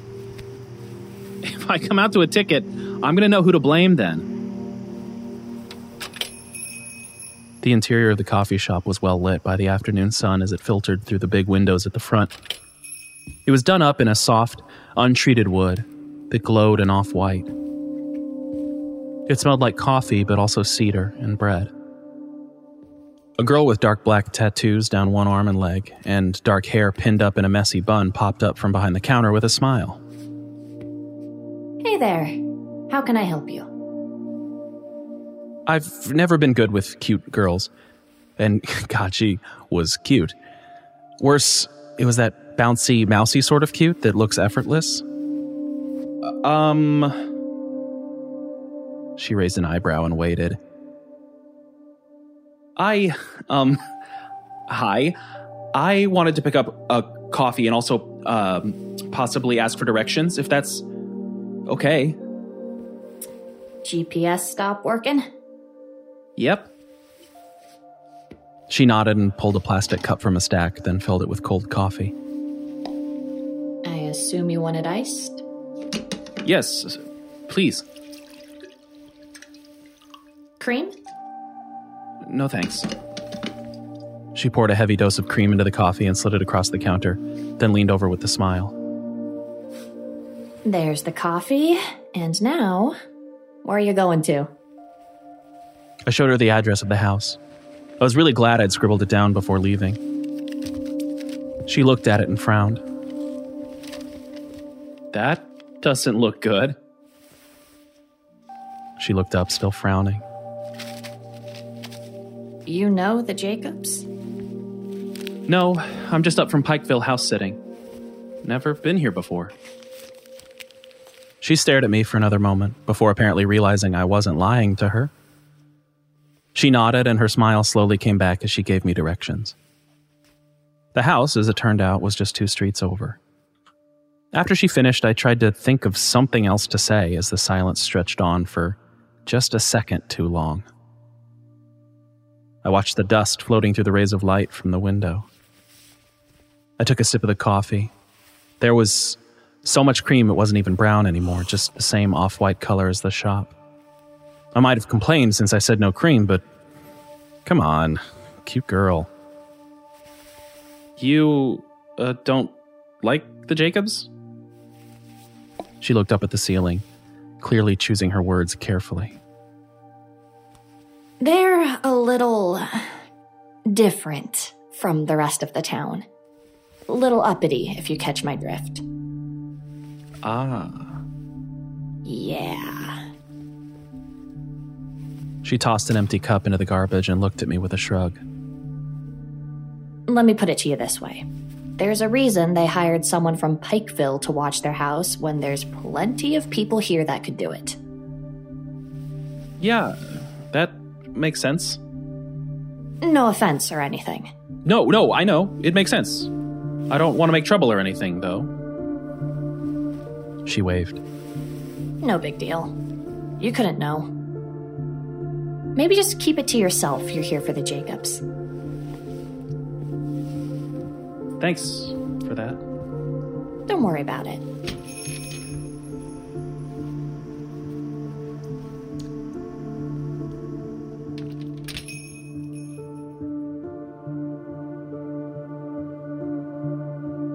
The Jacobs house was a little square thing in a little square yard.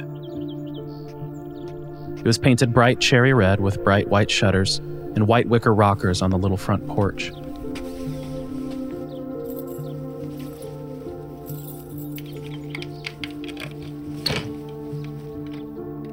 The windows let in lots of afternoon light that made the living room glow gold.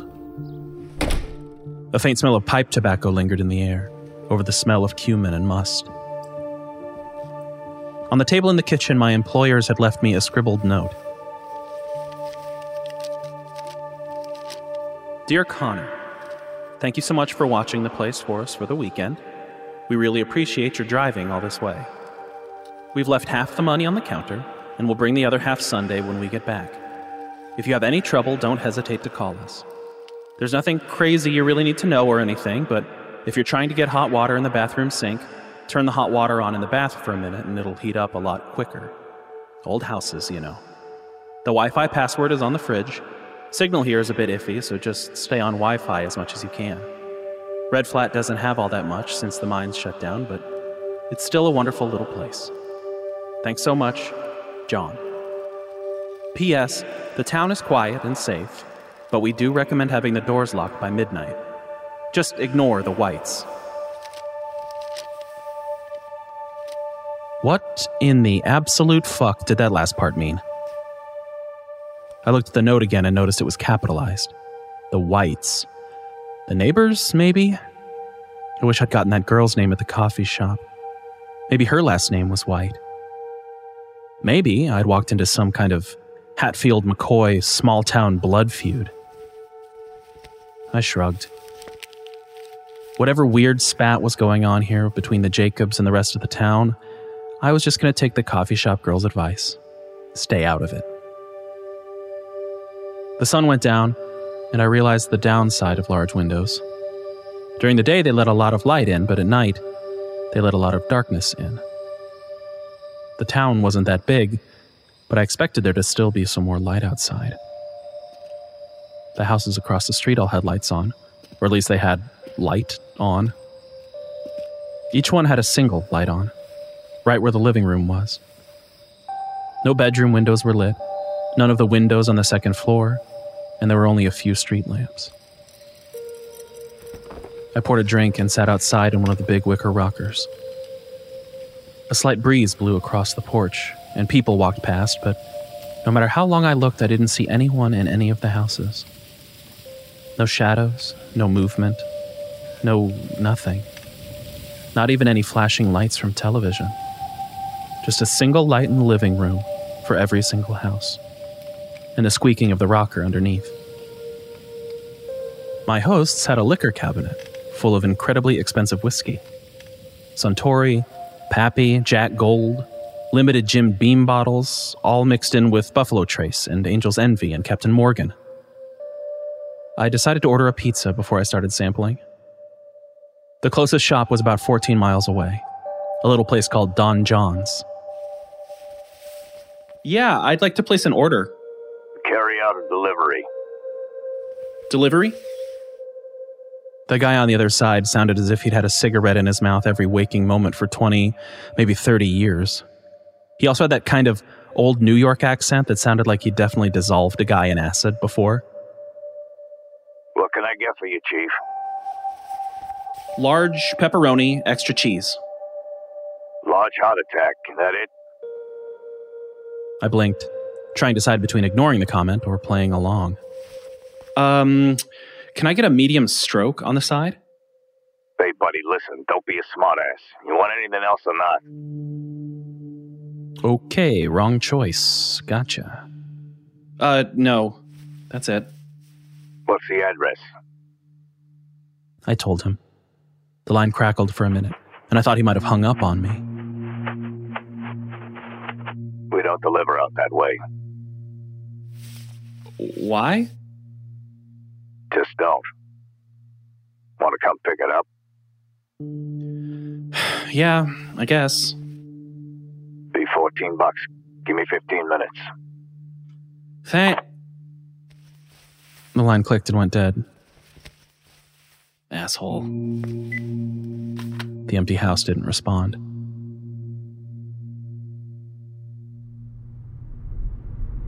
The pizza shop was further into West Virginia, opposite of the way I'd come, but I had to drive back through Main Street to get there. The coffee shop was still open, with the lights from inside silhouetting the same 3 old men on the patio.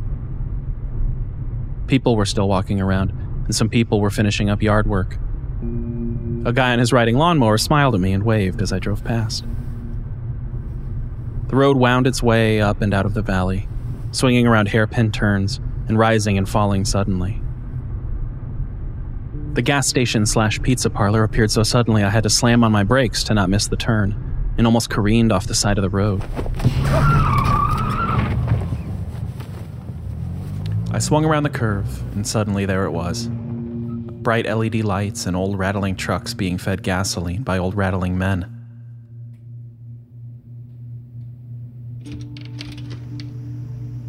Inside, the pizza shop was swelteringly hot and smelled of grease and dough and fat.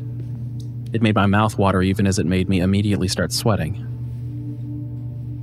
The place was empty apart from the old man who'd taken my order and the hum of the oven somewhere in the back. He wore an old wife beater, and his arms were covered in coarse, dark hair. He was reading The King in Yellow when I walked in and quickly stuffed it under the counter like he was embarrassed to be caught with it. I'm here for the... Heart attack, yeah. He swung off his stool and pulled the pizza from the warmer.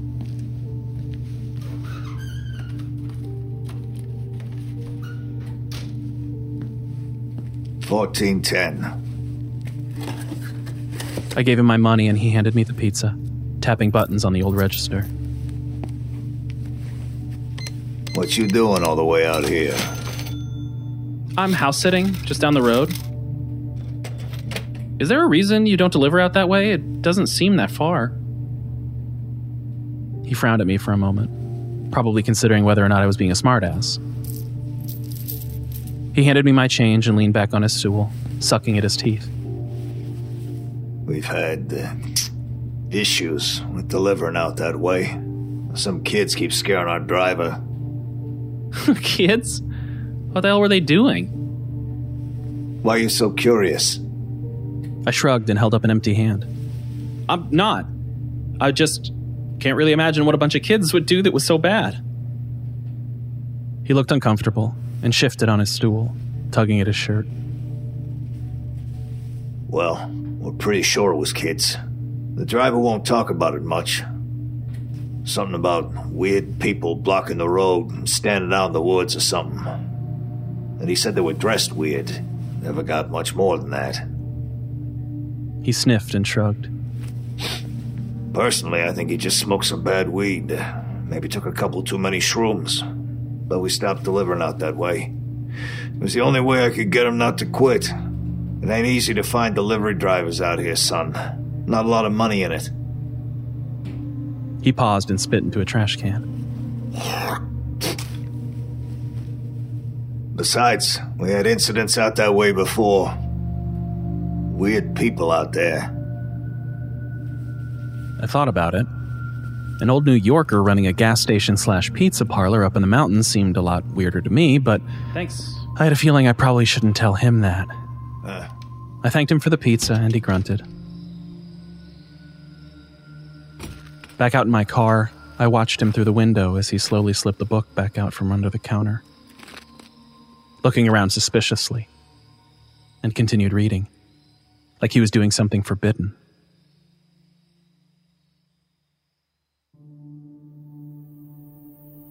The drive home was uneventful until I got back to the house.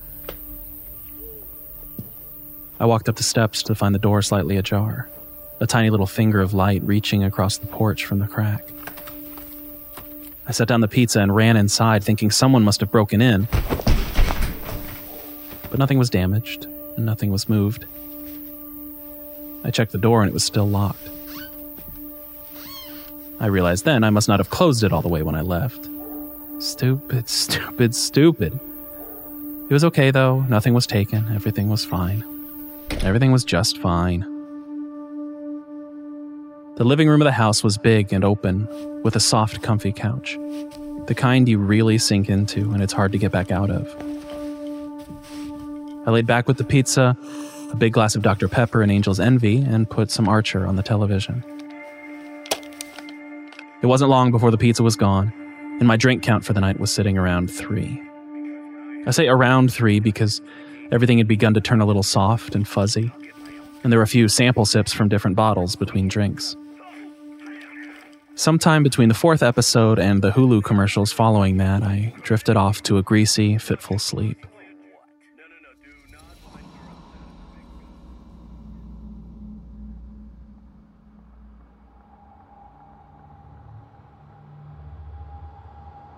I had strange dreams.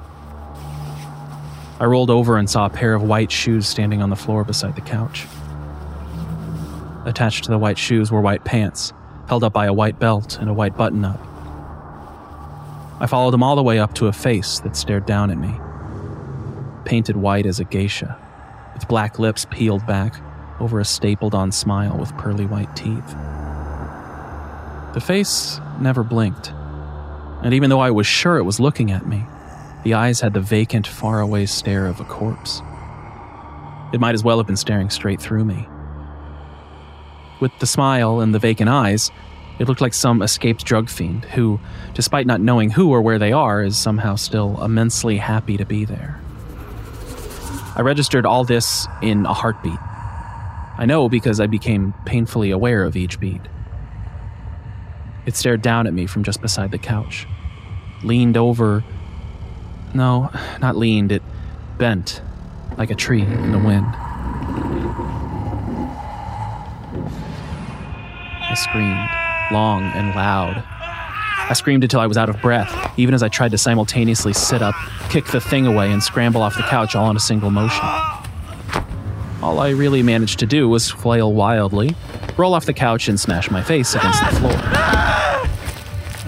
I had the sensation of waking up again, and jerked, banging my elbow on the floor as I tried to scramble backwards towards the glowing safety of the television, towards noise and comfortable jokes and plots I've seen 100 times. I looked around the living room to try to figure out where the thing had gone and what it was.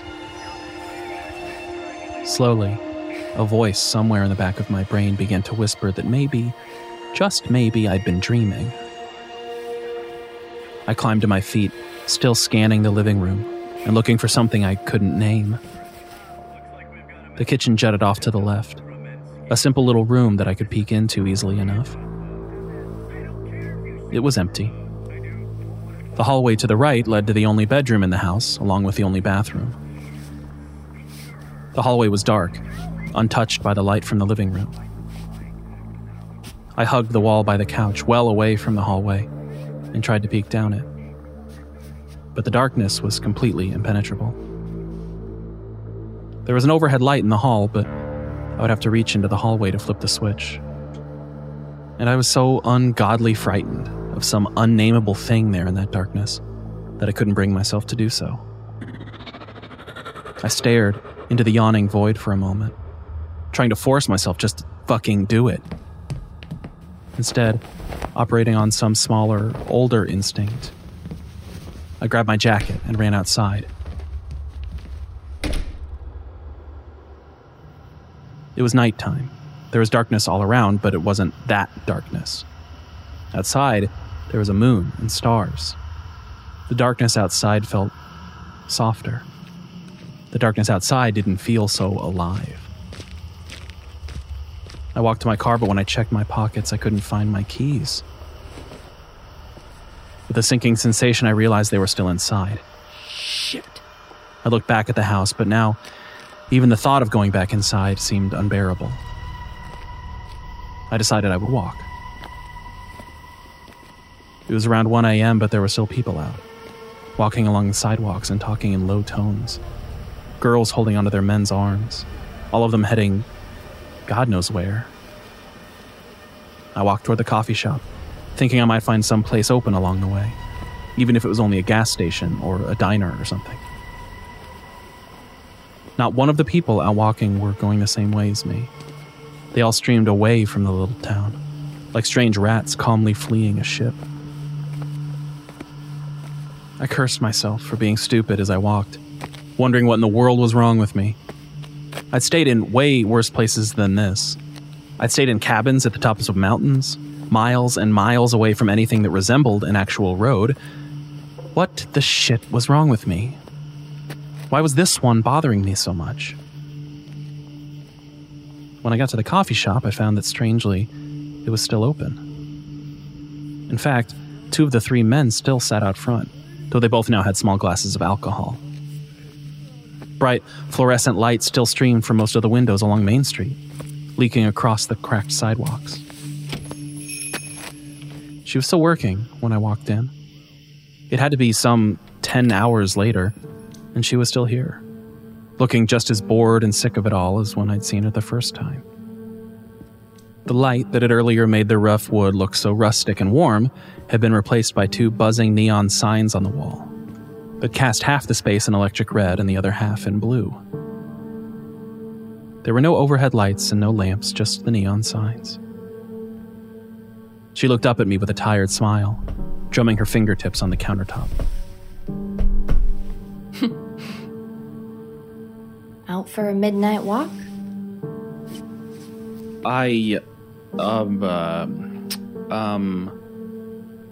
Sometimes you don't realize how much alcohol is still affecting you until you need to speak. Sobering up? Yeah, a little. She rolled her eyes and pulled a coffee cup from a stack, then ground some beans and let the machine drip espresso into the cup. How are y'all still open? Outside, the old men were trying to bounce a quarter off the table into an empty glass. In the mornings, we're a coffee shop. In the evenings, we're a bar. And you're here for all of it? Not usually. I just got shafted today. Fuck me for being a good employee and answering when my boss calls. She slid the espresso across the counter. How much do I owe you? Don't worry about it. Oh, thanks. I really appreciate it. She smiled and shrugged. If the boss says anything, I'll just remind her I wasn't supposed to be here tonight. Classic. I grabbed one of the coloring books beside the counter. At university, they had coloring books around a lot. I remembered someone telling me they were good for anxiety and calming down. I wasn't sure if that was actually true, but I could stand to calm down a little. You mind? Nah. Go ahead. She slid a pack of colored pencils over the counter. Nice to have a little company. Yeah, I bet. I slid the pencils out and laid them across the counter, then flipped through the book to find a picture of a wolf with lots of mandala patterns in the middle. I colored while she cleaned, and we chatted about nothing over the scratch of pencils across the paper. One of the old men outside managed to bounce the quarter into the glass, and both of them cheered. I hope I'm that easily amused when I'm old. Drink as much as they have today, and I imagine you will be. Fair enough. Hey, I hate to ask this, but can you watch the front for a minute? I've really got to go to the little girl's room. My face went a little red. Of course. You don't have to do anything. Just make sure nobody comes in and, empties the register or anything. Yeah, of course. Go on. Don't worry about it. It'll be me paying for my coffee. She smiled and nodded, then hurried off into the back, undoing her apron as she went. I went back to coloring. I just finished the left eye of the wolf when I heard the door to the back swing open again. That was fast. I spoke without looking up. I was tracing one of the outside lines with a blue pencil, focusing so hard on staying inside the lines that my tongue was sticking out a bit. Yeah. Her voice sounded far away, like when someone's only half paying attention to the conversation. You all right? Yeah. I took a sip of coffee. I was really beginning to feel a lot better now. I think part of that was my little buzz from earlier was wearing off. Things weren't so unbalanced. On top of that, though, the little shop was a remarkably relaxing place, even at night. The buzzing of the signs and the easy laughter of the old guys outside were relaxing, and the woody smell inside settled my stomach.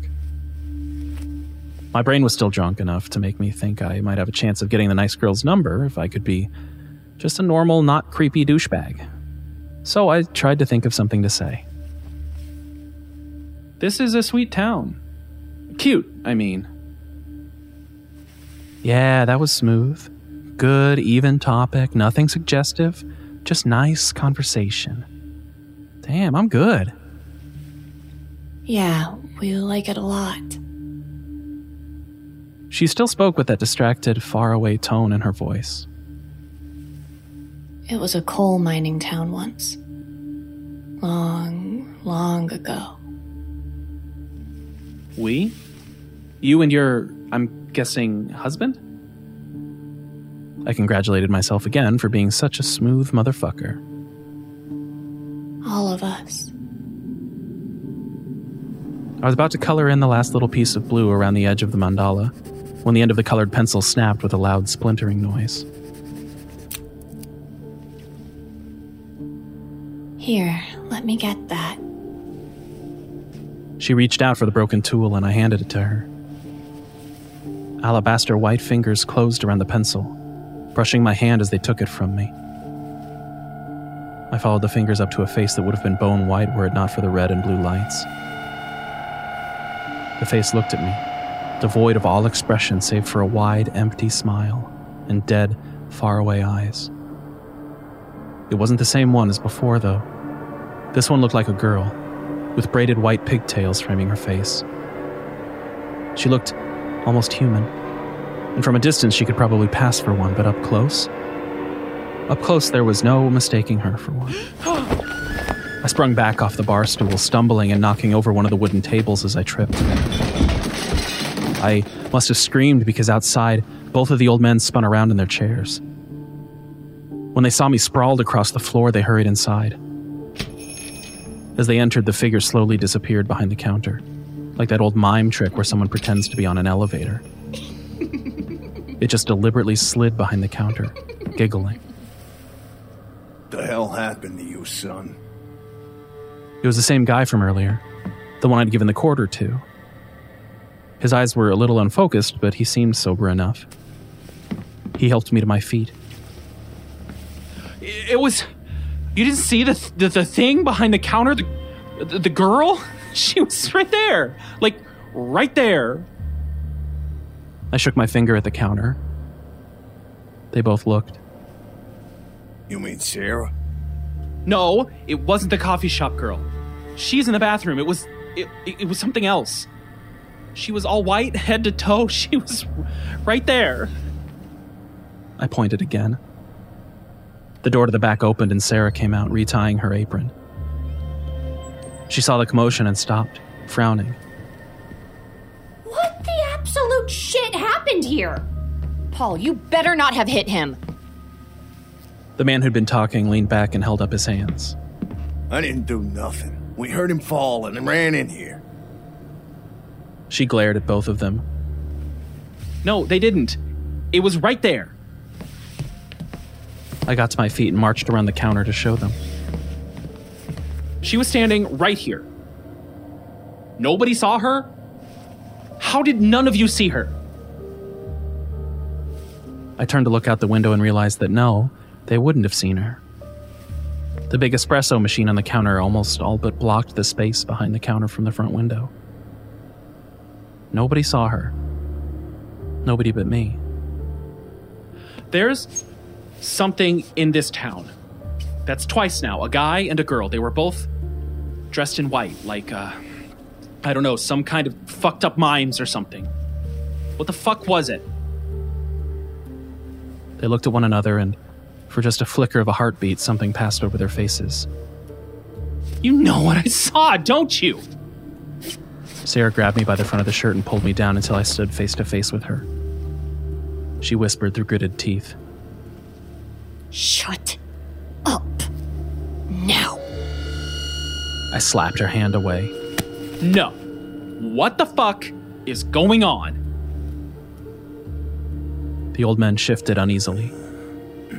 One turned and looked out the window. Sarah leaned in and spoke with forced patience. If you want to live, you'll shut your fucking mouth. Understand? Oh, God.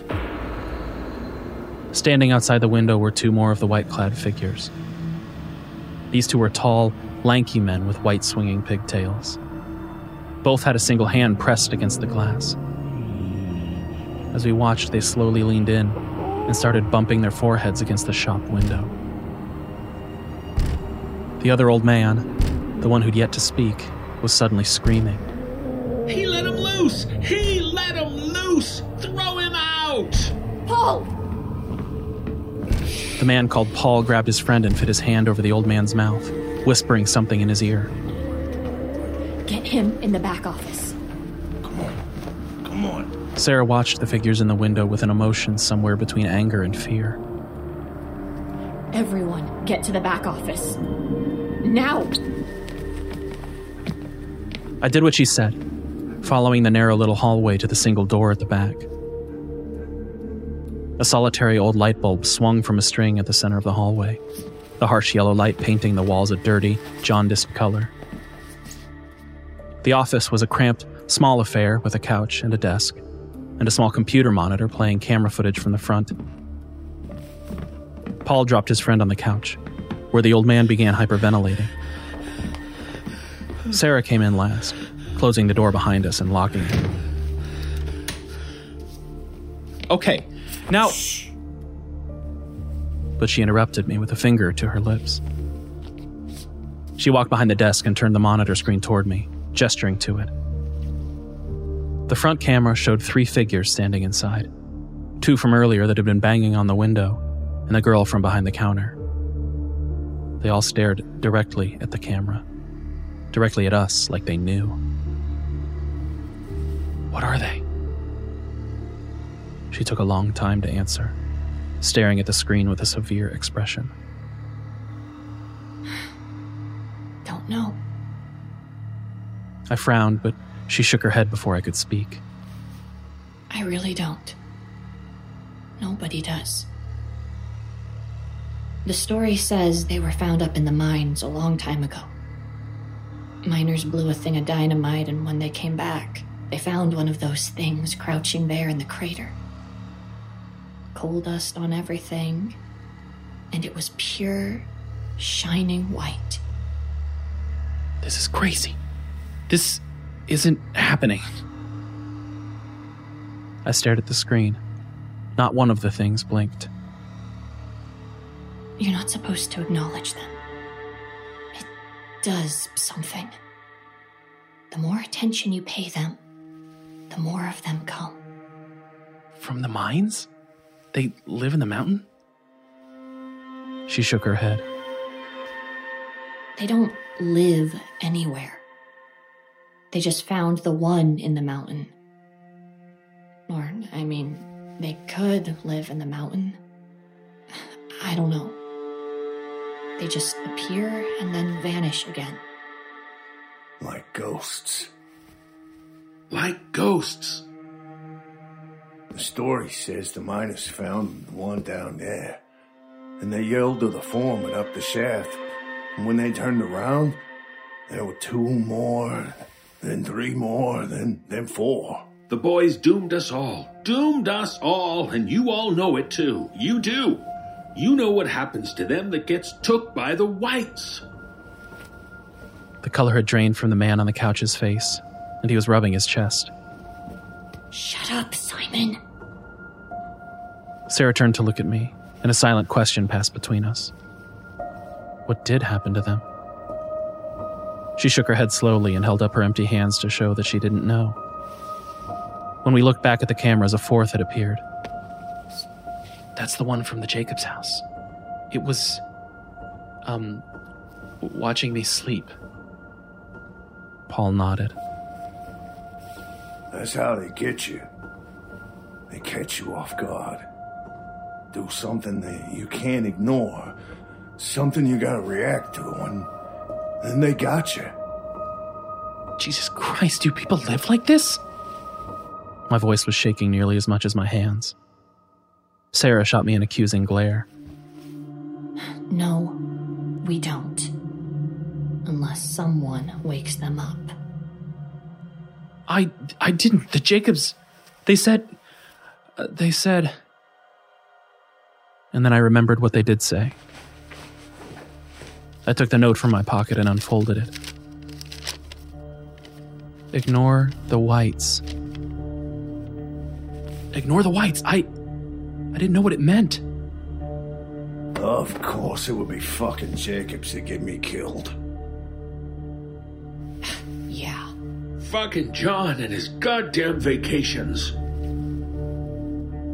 The old man on the couch was really massaging his shoulder now.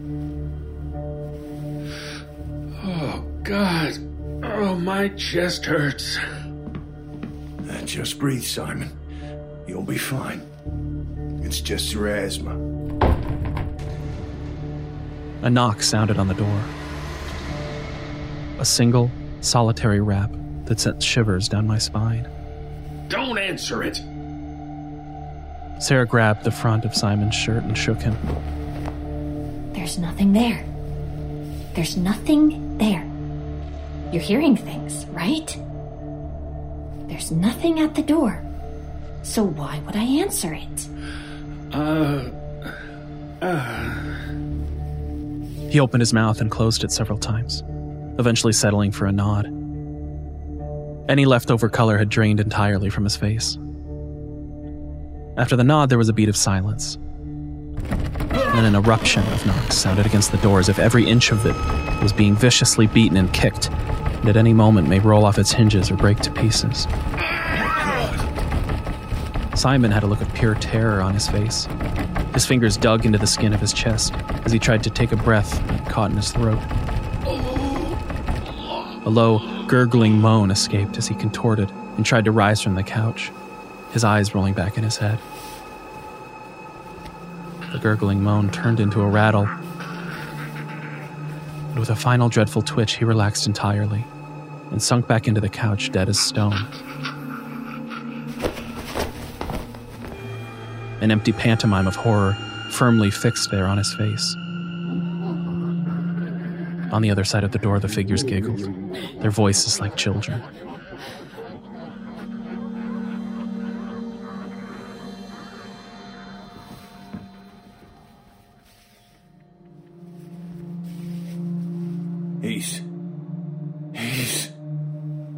He's dead.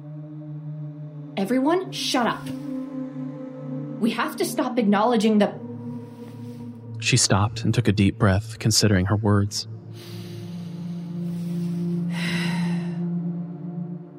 That there is anything happening here. There's not.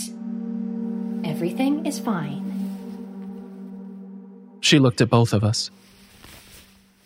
We all turned together to look at the door. We have to go outside. I'm good, thanks. No, she's right. We can't just stay in here. No, I'm pretty sure I can, thanks. Sarah opened her mouth to say something, and then closed it while she chose her words.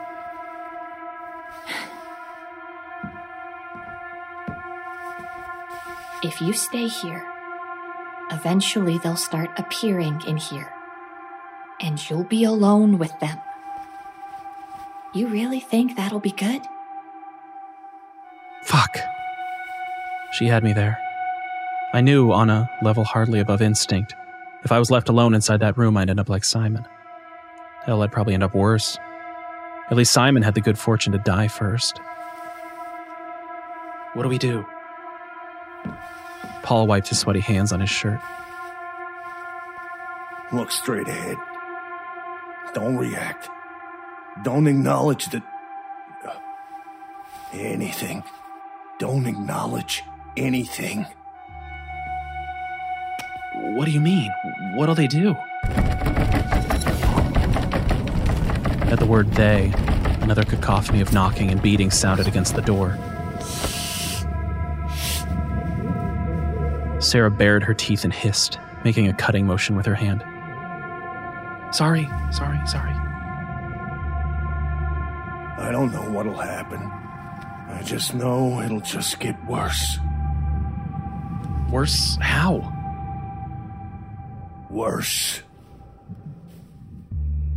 My heart threatened to jump out of my mouth as Sarah took her place by the door, her hand hovering just over the handle. Ready? No. Paul nodded, and Sarah turned the old brass knob. She slowly pushed the door open, and it let out a long, aching creak. In the hallway now stood a dozen or more of them, a thin line running straight through the middle of them. Some faced us, some faced the wall. Some stared straight upward, their necks bent backwards at 90-degree angles like they'd been snapped. All of them smiled with eyes that saw nothing, and the light painted their pale skin the same dirty yellow color as it painted the walls. Sarah went first, then me, then Paul. As we passed the first one, a long black tongue slid from its mouth and licked its lips. No other part of the thing moved. The muscles in the face didn't move, as if the tongue was a tentacle slithering from a cave. I started to turn, but Paul dropped a heavy hand on my shoulder and squeezed, pushing me on. Did you guys see that movie that came out the other day? What? That movie. It just came out the other day? You didn't see it? I didn't understand what she was talking about. What movie? I saw it. That scene with the music. Absolutely amazing. Oh, wait a second, I got it. Before I could join in, though, we passed another of the figures. It leaned in close as we passed and opened its mouth. The same long tongue rolling out and dropping onto its white chest, emitting a shrill, piercing noise that sounded like a massive cicada that was just inside the black hole. Yeah! It really showed what prisons do to people and how we just sort of, forget them in there. I'll have to go see it. Sounds like a really great story. I've seen the previews, but I haven't gotten the chance to see it yet. The screaming cicada noise stopped after we'd passed, and I heard a sound of a wet tongue sliding back into its mouth. We were almost there now. There were 3 more of the things on the other side, and then we were back in the coffee shop, which from the hallway looked clear. At the end, though, the last 2 sidestepped like well-trained soldiers, blocking our path and locking arms as they smiled those empty smiles. Don't stop walking. I really think that's what the message was for the whole movie, Don't stop moving forward. There was something in our way, though. If we stopped, it acknowledged they were there. If we walked through them, just bumping into them acknowledged they existed, right? My stomach dropped. We were fucked. Sarah was right up to them now. Here was where it all fell apart, I was sure. She stepped forward, right into where the 2 stood, arms locked. And passed right through them? It was like she was walking through gray mist. They looked so solid, but the moment she touched them, they parted around her and I could see her on the other side, like we were separated by frosted glass. I took a deep breath and followed her. Every inch of my body shivered and grew cold as I passed through them. The smell was like the mist you get from standing beside a waterfall. It smelled fresh and good. It was strange and unnatural, and it made me shiver. I blinked and realized I was through now, standing in the blue and red light from the neon. Paul grabbed me by the arms and slowly pushed me forward. Outside, the gray light of dawn was starting to mingle with the street lamps. A man with a briefcase walked past on the sidewalk. I wanted to turn to see if they were still there, but I was frozen. I couldn't walk forward, I was too scared. But I was too scared to turn back to see what was behind me. Paul slowly guided me to a table. Sarah pulled a bottle from under the counter and poured us all large glasses of absinthe, with a single ice cube in each. I sat with my back to the hallway. Sarah and Paul faced me, but never looked over my shoulder. They hardly looked up from their glasses at all. I sat there, nursing my drink. My brain reminded me constantly that all of them, for all I knew, could be standing directly behind me. And I wouldn't know. Couldn't know.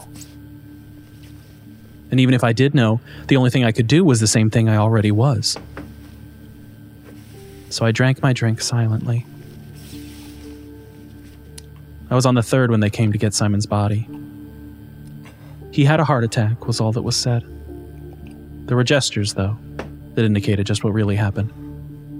Raised eyebrows, bulging eyes, puckered mouths that couldn't say the words they needed.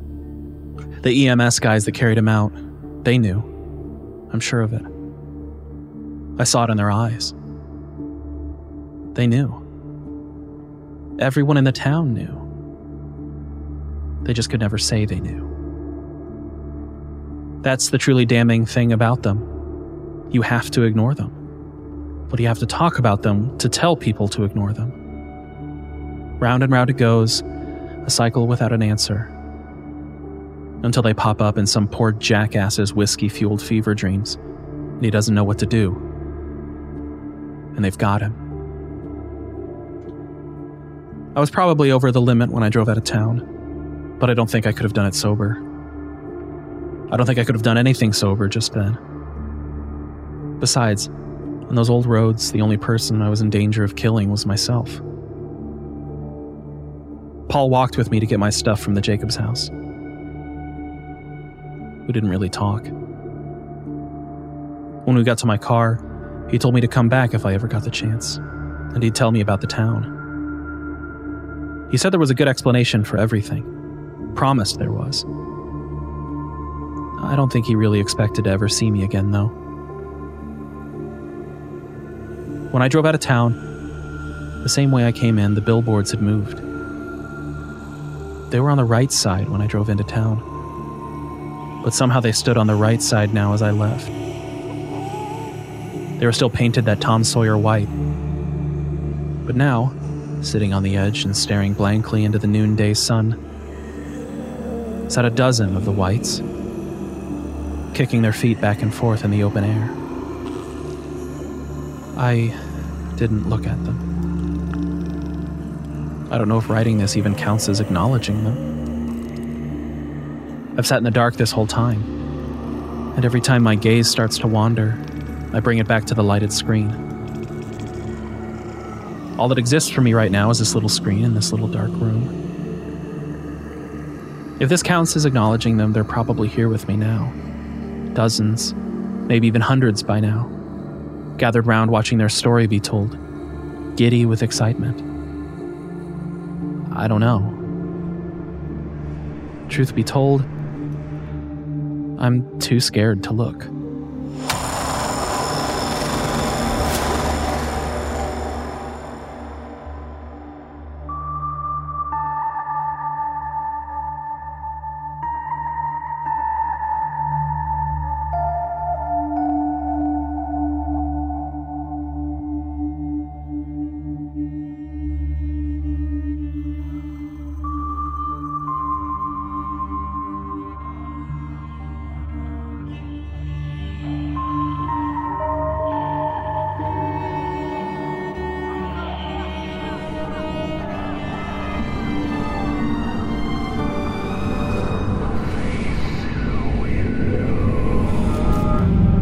As we place the letters back in their envelopes, it's time to take our leave for now.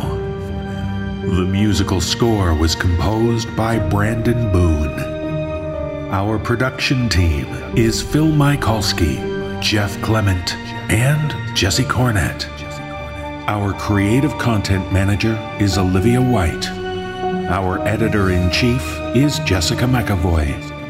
I'm your host and executive producer, David Cummings. Please visit the NoSleepPodcast.com for show notes and more details about the people who bring you this show. On behalf of everyone at the No Sleep Podcast, We thank you for listening and being a supportive Season Pass member, and for being ever curious. This audio production is copyright 2021 by Creative Reason Media, Inc. All rights reserved. The copyrights for each story are held by the respective authors. No duplication or reproduction of this audio program is permitted without the written consent of Creative Reason Media, Inc.